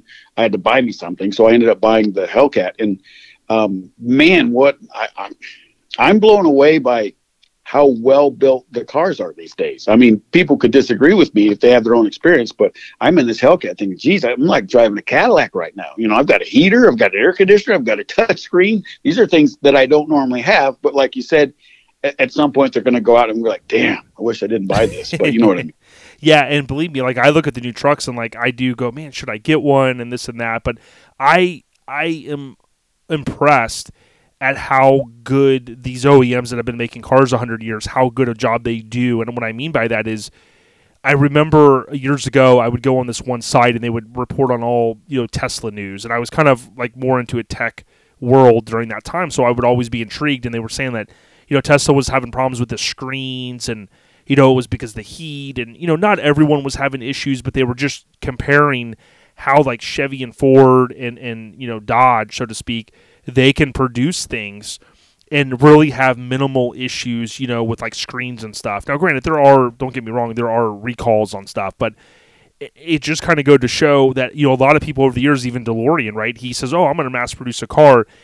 And it seems easier said than done. Now, we have seen companies like Rivian and stuff like that at the forefront. And, again, I'm not a pro guy to go, hey, everybody go get electric cars. I mean, that's not what I'm saying. But it's going to be interesting to see like of a Rivian and some of the electric Hummers and some of this weird stuff that's kind of coming at us, if it's really going to be able to get a stronghold out there, Well, it seems like our government's going to ram it down our throat, whether we like it or not. So we better get used to it. They're talking about green energy and stuff, and I just don't see it when you talk about the mining that takes place for the lithium batteries. Where are you going to, the waste, dump those things? Yep. I mean, I don't get it. And we're already in Southern California. We have these what they call rolling blackouts, where on any given day they're going to shut your power off for 8 hours. Yep. So what the hell are they going to do when everybody's driving electric vehicles? I know. It's dumbfounding. It doesn't make any sense. But hey, they're smarter than me, so I guess we just got to go with it. I know. Sometimes it makes me scratch my head, but I do think in the future. I mean, I always wonder, like, will gas? We kind of talked for a minute before we started, but I always think, like, will fuel? Will it eventually hit a tipping point? Because we were talking about, this is episode 284. So when I talked to Mike earlier, we were talking about in 1984 from some of the sites I went on, they said a gallon of fuel was $1.10. But I remember in high school in the mid-90s, it was around that number. So I just wonder, will fuel go up? Like, will we be the hot rod guys in 30 years going, oh, yeah, I'm paying $8 a gallon, because we love it? Or will fuel go, oh, everybody's doing electric, so fuel's like, $1.05 a gallon? Like, I'm just curious at how the future's going to, to come out. You know what I mean? Well, I think that, again, we're going to be forced into a situation where whether we have a lot of it or not, if that's not what they want from us, then they're not going to let us have it. Yeah, it'll be like so Waterworld. I don't see gas ever getting cheaper. We're already at six something a gallon here in California, and we'll be lucky if we ever see anything below $5 again. They're talking about, it's going to come back. Bull crap. I've never seen them put something up and then take it back or give it back, however you want to call it. So, we're screwed. We're going to be looking at, $5-6 a gallon for a while, and then it'll probably plateau for a bit, and then my guess would be it'll just skyrocket once they're just totally trying to push us all to the electric stuff. So I mean, we'll see. I'm worried about the RPM thing and making sure that they're not going to try to take all this away from us. We've just gotten too conservative, I guess. America's baseball, hot rods, and Chevrolet, right? I mean, baseball, hot rods, and Chevrolet, that's what America's supposed to be. But those are gas-powered motors. So I hope they don't succeed in taking that away from us, but they're certainly trying. Yeah, and I always joke with my friends, the big wheel era came from mini trucks, really pushing the limits. And I always joke with them. I said, dude, if you look back to the old stagecoaches, they had the biggest wheels I ever saw. So, I mean, if we got to go back to, a horse and buggy, I might have to get some 20s, But talk to us about, so, we started hinting about the truck, right? I gave you a shout out because, when I saw it, I thought to myself, man, this thing's amazing. Like, how did this project kind of balloon into where it's at right now? Well, again, I had the truck and I couldn't deal with the little 4-cylinder it had in it. And I literally couldn't do more than 52 miles per hour on the freeway. And I was even at that speed, it was about ready to blow the motor. So I just wanted something with a little more reliability and a little more power. So I put a little V6 in there, a little mildly built V6. And next, I'm hot rodding around and lost a race and took it to my shop. Literally 2 weeks later, said that's not enough power. So I had them rebuild it and, do a lot of stuff. And it sat there for years. These projects take years to do. I just kept changing things and fixing things, and I'd get it back and I'd drive it for 2 more weeks and say, okay, we got to do this, and take it back, and it would sit again. And so finally I got it to where I thought I wanted it. And, I got it back and I drove it, and then I don't know why I just got this wild hair to just try to do a wide body on it. I wanted it to handle better, wanted it to brake better, I wanted to do all that stuff. And then nobody makes flares for these things. You have to try to make something from something else work. So I started calling around because I had the resources to do it. Mm-hmm. I called all the top shops in the country, all of them, and none of them would do this work in aluminum, because I wanted it in aluminum. And then of all things, my neighbor who specializes, he does all the fastest Mopars on the West Coast. He does all their Rollcades and stuff. So he's right next door. So I'm checking out the fastest Hellcats, the fastest Chargers in the country on a daily basis, and which is really cool. But of all things, in my own backyard is one of the premier trophy truck builders. And I had no idea he's in the city I'm in. And it's KATG Motorsports. And so someone told me about him and said, the guy's really good. He mostly works on sand rails and trophy trucks, but if anybody can do it, it'll be him. So I called him up, and he said, yeah, I'll come over and check out your truck. And he came over and looked at it. I told him, okay, I want a wide body kit. Just give me some flares on the bed and the front fenders. Like, okay. So we get it there.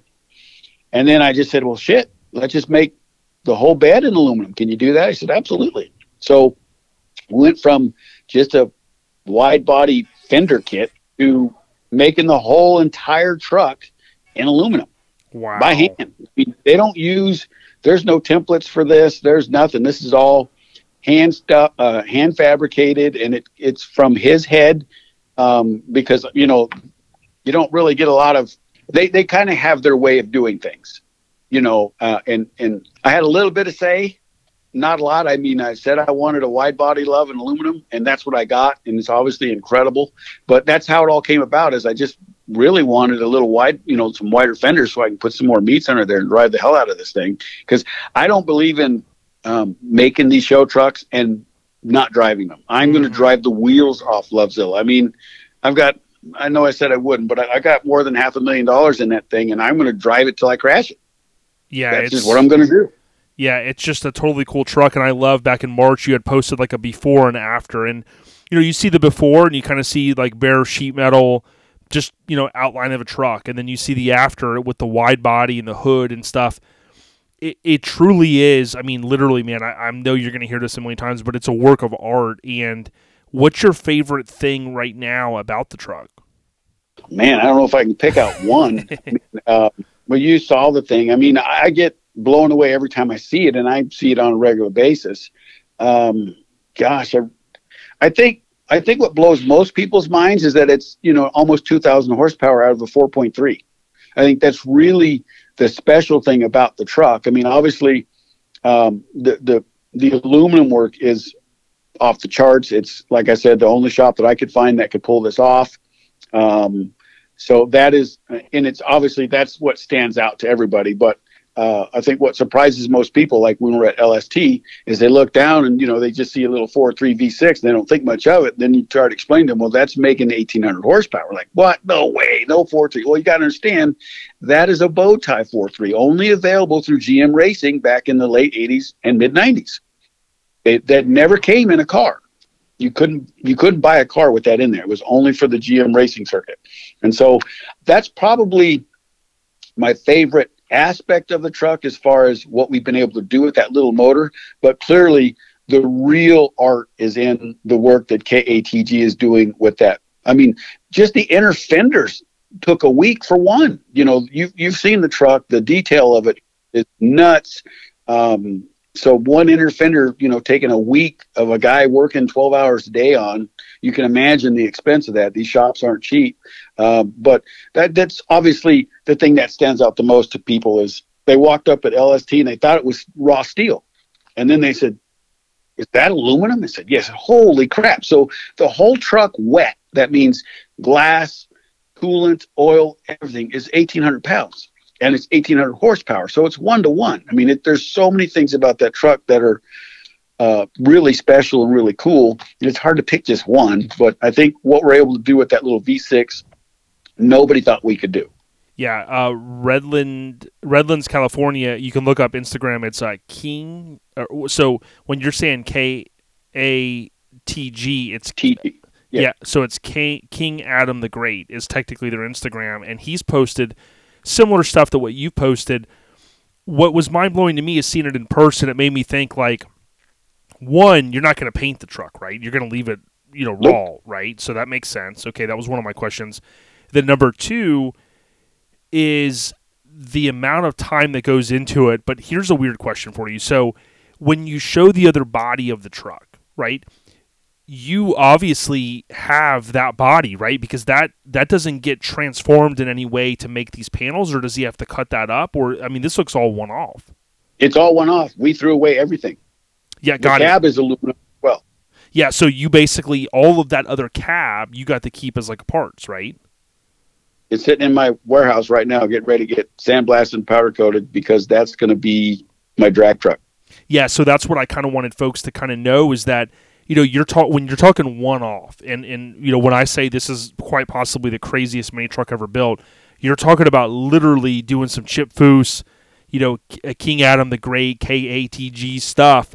When you go, okay, pull the body and bed off, we'll make you, essentially what you have is a one-off vehicle, right, that loosely has the silhouette of a Love. And, oh, by the way, here's your body and bed. You can keep that and all the other stuff because we don't need it.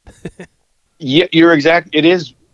I mean, it is a one-off. Nobody's ever done anything like this that I'm aware of with anything, any custom truck or even car, to build every single panel. I mean, everything by hand without some kind of template or something to go off of. It's probably been done before, but I've never seen it. So this is the first one I'm aware of, especially a Chevy Love or truck. There's a lot of really nice builds out there, but they all start with something and they modify the current sheet metal or they modify a panel they can get from somewhere else. Every single piece of this car was fabricated by hand in aluminum, except obviously the custom chassis and the chromoly cage. Everything else, these guys built. I mean, you wouldn't know it. I mean, you'd think it was a factory project car from GM or something. And these young kids, these are in their 20s, late 20s, mid to late 20s, doing this work. And I'm happy that these guys exist because it's a dying art. And even Adam's been posting for a year. He's trying to find somebody who wants to step in and do this, but it's very hard work. What I didn't know is aluminum is really difficult to work with because of heat. So they don't get to use power tools. Yeah, they have to, all their welds and stuff, they file by hand. So they're not out there with grinders and stuff like that. These guys cut it by hand. They weld it and they bend it by hand. They don't even have benders and stuff there. You know, they have a bead roller, but they're fabricating and doing all this stuff by hand. It's amazing to watch them work.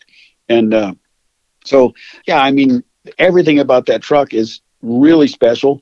It's not the styling's not for everybody. Even myself, at first, I was like, I don't know, you know, if this is my thing. But the craftsmanship on it is second to none. And you know, we'll make the world tour as you speak. We're going to go all over the place with this truck, and people. They were blown away at LST, even though I had like a 50% done car. They were still like, holy crap, you know. A lot of people felt like it was far and away the best of show. But I was like, well, really, there's a lot of cars here that are done. And I don't even have the right to be mentioned in that because I'm sitting here with a truck with no doors on it. You know, how can you? We did get best under construction and the Sponsors Choice Award, which that's probably all we should have won. So that was cool, but you know, it is a one-off thing for sure. It's taken, well, the journey's been now 9 years in the making, and it's really transpired over the last almost 3 years is when I started working with King Adam. His name is Adam, by the way. He's actually, I think the name comes from, he's actually been a real successful sandrail guy. Okay. So he's all over YouTube, and he's got a 2,000 horsepower twin turbo Viper motor in the sandrail. So that's kind of his claim to fame and what got him. And he's a young guy too. He's in his mid 30s and he's super successful. So yeah, it's just strange how it all worked out. But I'm glad it did. Yeah. And if you go back and look at Lovezilla74 on Instagram, you'll see some of the crazy photos like April 1st, 2021. Lovezilla's new custom intake is all finished, and you just look at the work on it, and it truly is a piece of art. I could see this thing going, you know, all over the place. You know, I could see this thing eventually being like in the Peterson Museum for a little time because it's just that unique. It's that over the top. When you talk about going to shows, like what kind of shows do you envision? Obviously, you know, you could go to some mini truck shows, don't get me wrong, but do you have your hopes set for like higher type events? And do you think like, well, should it be fairly easy with the amount of work in it to be able to get like, you know, selected for some of those higher end events? I got an invite to an invitation only of the, you know, top 150 cars in the Texas area because I was out. They must have saw me out at LST, so you know I'll go out there. You know, but this truck was built for SEMA. That was the whole thing. But that was back before SEMA. You know, I don't know how all of a sudden SEMA got this stigma that it's not what it should be, and now it's more was a PIR and some other places. But SEMA, you know, for 10 years that was the place to go. If you had to build, you had to be at SEMA if you wanted to be recognized. So we started this with that in mind, and I'm still a big fan of SEMA, and I'm not going to buy into the negativity that some people want to say, but yeah. We're going to go to SEMA. That's what it was built for. And then, you know, you touched on this briefly, but after LST, somebody reached out to King Adam and said, we want that truck in a movie. So as soon as it's supposed to be in a movie, I don't know what movie, I don't know whose movie. I just was told that he asked how I felt. I said, yeah, as long as you don't destroy it. If they're going to crash the damn better thing, have a couple million insurance, right? Yeah, so it's supposed to be in a movie. I don't know what movie it is. When I know that and can talk about it, I will. Yeah. I just don't have any of that information yet. But I plan on going everywhere. But like I said, it's a driver. Me and Adam, we're going to run the Gold Rush. Wow. I want to run. What is that? The Cannonball. Yes. I'm going to do the Hot Rod Power Tour, Drag Week. I built this thing to drive, not to show. Of course, I'm going to show it, but I want to drive the wheels off of it. So I'm going everywhere I can, I guess is the what I'm trying to say. If it's a big show, I want to be there. Whether it's mini truck or car or race, it don't matter. I intended on going for the land speed record in this thing. But because we built it all custom, I guess I kind of disqualified myself. Right. Well, that's what I've been told. I wanted to do all-wheel drive, and turns out I couldn't. So we went from Lovezilla being the 2,000 horsepower all-wheel drive to just being 2,000 horsepower rear-wheel drive because of the world record. But now, since then, I've dug into it a little bit more, and it doesn't seem like I'm going to qualify. So that ain't going to do it. But the truck is capable of about 245 miles per hour. Now, will the aerodynamics of it let it happen? No, probably not with that nose. I'd have to, and the nose is modular. We can pull it off and put one on there that's more aerodynamic. The whole truck's modular, as you can see. There's things on it that you haven't seen yet. Nobody has because they're not done because we got to finish it. Like it has, I'm an engineer, but not by trade, not by education. Obviously I've got several patents and stuff, so I know a little bit about what I'm doing. So I had to design a custom spoiler for this thing because at 1,800 pounds, you're going to need a lot of either downforce or you got to keep that air out from underneath it altogether. And I didn't want to use downforce because that eats horsepower. So I developed a spoiler kit and a belly pan that it stays in constant contact with the ground because it's on shocks and rollers. So no air could ever get underneath the truck. So there's things about it that nobody's seen yet. And it's got a rear actuated spoiler. A hidden parachute because I want to drive it on the street. So there's going to be, when it's finally at SEMA, people are going to be really blown away. Not just the incredible body work and craftsmanship, but all these amazing things that we're doing to it. It's going to be pretty spectacular. And I can't wait to actually get in it and drive it. That's what I'm really waiting for. Yeah, we always give my co-host Mike a hard time about doing more to his Mazda. I think Mike, I know you're listening, dude. You're out. Dude, you're not going to win any trophies with this thing, but Mike isn't going to win any trophies going against this thing, that's for sure. All kidding aside. But one thing that I really like about it is the interior, right? So you have these like pods that, and it's kind of symmetrical in terms of the left pod and the right pod. And then you've got almost like what looks like an AirPod or AirPod, an iPad in the middle. Talk to us about some of the technology that goes into the interior. Well, unbeknownst to me, a funny story there is, so they're LST, right? And I'm checking everything out too, because a lot of that stuff was new. That dash wasn't even there the weekend before LST. They built that dash over the weekend and put everything in it. So it wasn't even there before LST. So I really kind of got to see it just a few days before LST with all that stuff in there. So I'm thinking, cool, I got the Holley, my Holley display, we got to have that because that's engine management. And then I got we'll call it like the Tesla style touch screen for other things, radio, and you can even control the engine stuff through that. And then off to the right in the passenger is another screen. And I'm scratching my head because I really don't know what the hell it is. And I had some people at LST say, why do you have a fish finder in your car? I'm like, what? So I look at the display and I look it up online and I said, it's a gosh darn fish finder. But then I got more into it. It's not. It's a topography GPS. So it's going to tell me that there's a dip up ahead of me. It's going to, when I'm doing 180, that's why he put it in there, because it's a very popular thing for the Baja trucks. That's because it tells you the topography. So I didn't know it. And I didn't know what to tell these people. And they're asking me why I got a fish finder in there. So I had to do some research and talk to my guy about it. But so that's really what it is it's not a fish. I mean, it is a fish finder, but it tells you the topography. So it lets me know when there's dips, turns, all that other stuff. And that's what it is. But as far as I'm not real tech savvy with anything, so they're going to have to really teach me how to use this stuff. I just got excited hearing that you possibly had a fish finder in your truck, because I was going to say that could be a first, but this is probably a first for the mini truck scene anyways. I'm thinking that's sick. Yeah, I was a little bit embarrassed by it because I didn't know. I didn't have an answer for these people, and when they were telling me it was a fish finder, I was, like I said, I was a little bit embarrassed. But come to find out, it's a very popular thing in the Baja scene, and it helps you out with terrain. Oh, and yeah, that's something. Like I said, you get on a road you don't know at the wrong speed, and you're going to die. So this is going. I do plan on driving this thing well above 200 miles per hour, so I'll take all the help I can get. And that apparently is what that last little display is. It's supposed to help me with that stuff. So at first I was a little embarrassed, and then I was like, this is so cool. What a great idea. I love it.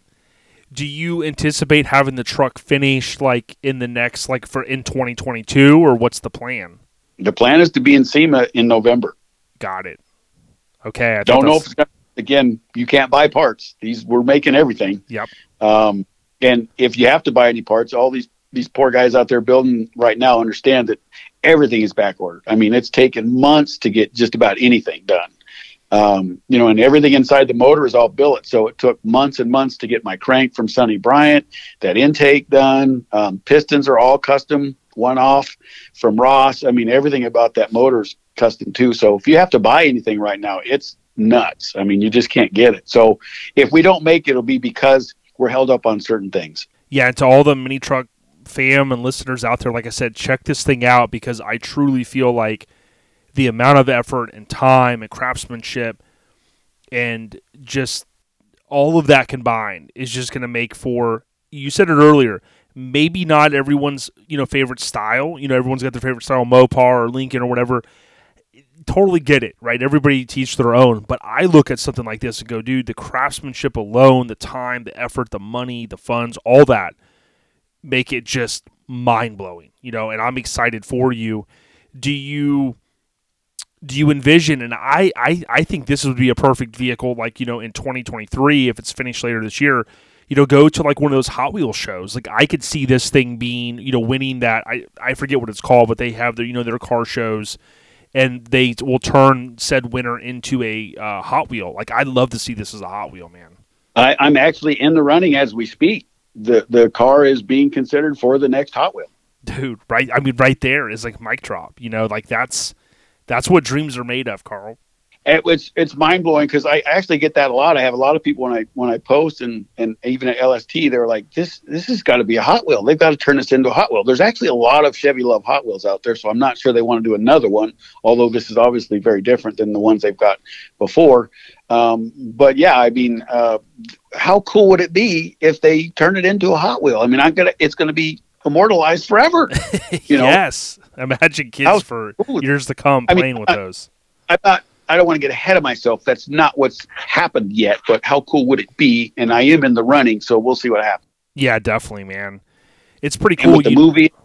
Yeah, it's pretty cool. We've talked about, the car, the Mopar stuff, which I didn't realize, the Lovezilla, and, some of your early, dealings with the Southern California culture, deep in car culture, obviously skateboarding, kind of the hip hop piece and stuff. But man, is there any other stuff that you can think of that maybe we didn't touch upon? Because I don't know all that much about you other than, man, this crazy project. Not really. I mean, I'm not a complete stranger in my industry. I'm don't mean to sound conceited or anything, but I'm considered the best in the world at what I do. I'm making these baseball and softball bats. So I did have a reality TV show that was not very good at all in 2018. There's 16 episodes. They're on YouTube if you want to watch it. Softball 360. It was aired by Fox Sports West, all across the country. I didn't get paid for it, but it was great for the company. Yep. So that's me. I mean, I love to tinker. I'm involved in a lot of the engineering of the truck. I'm a speed freak who loves mini trucks, and I do get some grief or some pushback from the mini truck scene. We were out there LST, and there's a couple, mini truck magazines and stuff. Wouldn't even take a picture of it. Yeah, Not even a picture. That's wrong. And man. Well, it's not that it's wrong. It's just they don't agree with it. You know what I mean? I've taken a mini truck and turned it into a super truck, which we've added a new catch to this. I'm not going to talk about it right now, but it's pretty cool. What I wanted to do this from the beginning. I couldn't get the builder to grasp what was in my head. I finally found something similar. I said, this is what I wanted to do, but we got to do it like this. And he said, oh, that's cool. So we're going to do that. And I'm going to leave that as a surprise. When it's at SEMA, people will do it. But the truck is purpose built. It's aluminum to save weight. It's a little bit angry looking, so to speak. It's not as aerodynamic in the front end as I envisioned originally, because I really built this to go super fast. I mean, the goal behind this truck was to have the fastest street vehicle on the planet. Well, when you build it the way we are, and yes, it's streetable. You can drive it cross country. It's got air conditioning, all that stuff in it. But you get to that situation where what's original on it? Nothing. And are people really going to consider it a real street car? Probably not. So at the end of the day, I'm going to have a 250 mile an hour truck that is really cool, but it's not going to have a category to be in. It's going to be on its own thing. Yeah, pretty cool, man. And I'm excited. One, I got a chance to see it, kind of pre-production, pre-finished, if you will. But, some of the things you talked about, being finished later this year, potentially opportunities, for Hot Wheels, obviously in the running there, and then, potential movie appearance and things like that. I just think, on behalf of all mini truckers, I'll speak from our lifestyle podcast. I truly just see crazy things happening, and I love the success that you've had. You've been able to do things to put you in a position to do what you're doing. But you could have built a Ferrari. You could have built anything you wanted. And for me, as a mini trucker, I say tip of the cap for thinking of the Chevy mini truck and love. Like you said, Isuzu. But man, I think it's great, dude, and I appreciate you taking some time, Carl. Well, I appreciate you having me on the show, and yeah, I'm excited. Look, I'm to you mini truckers out there. I am a mini trucker at heart, but I also like to go fast, and I tried to put the best of both worlds into my ultimate build, so to speak. Some people love it, and some people hate it. But not much I can do about that. I love the darn thing. I couldn't be happier with the way it's turned out. I'm sure it's going to turn a lot of heads, and I'm going to do what I can to get it out in front of everybody. And I've offered like Finnegan and Freiberger to take it for a spin if they want. There's a little bit about that. I bought a motor from Freiberger, oh, wow. who traded that. I'm trying to put a little bit of roadkill history because I love the show. Oh yeah, I love it too. So he actually posted on one of the shows I was watching, the roadkill, and he said, yeah, I got this little bow tie 4.3, I don't know what I'm going to do with it. So I immediately sent him a DM, and then I got a kickback, said you got to email him. So I sent him an email, said, man, I really want that because it's aluminum. Now it won't hold as much power, but now I can shave another 100 pounds off that thing. And, I need it to handle at 200 miles an hour. So everybody's like, why didn't you just put an LS? You could have made that kind of power for 20 grand instead of, 60. You're like, well, because first off, everybody does that. But second, I don't need that big monster over the front wheels. I got no control over it. I want to road race the hell out of this thing. So I needed a small, lightweight, powerful motor. And that's how this came about. So when I saw Freiberger talk about it, I reached out to him and he agreed to sell it to me. Wow. I don't have possession of it yet, but it won't be in there for SEMA. I'll have to do that later. But it's definitely going to be in there after I do the rounds, after I do what I got to do. And then I want to put that motor in there because I really want to, I want to race it. I mean, that's just what I want to do. I want to take, I'm not far from Willow Springs here where they film a lot of these shows, and I want to run the hell out of it out there, see how it does. And I like to go to Laguna Seca and all those places and just run the hell out of it. That's really why I bought it. I didn't buy it or build it to be a show truck. It just happened to turn out to be pretty cool looking. I built it to run the hell out of it and to be out there. Got to get myself in trouble, but raising hell on the freeway. Well, during its 10-year run, they sold about 500,000 of these Chevy Loves, and I tell you what, there's no doubt in my mind that this is going to be the craziest one and possibly the craziest mini truck ever built, dude. And like I said, Carl, man, we appreciate you just kind of sitting down and bringing us through all of the details of this killer truck, man. Well, I appreciate it. I do agree. I do think that it's the most extensive. I'm not going to say best or nicest, but it is the most extensive, probably custom truck ever, whether it's mini or not.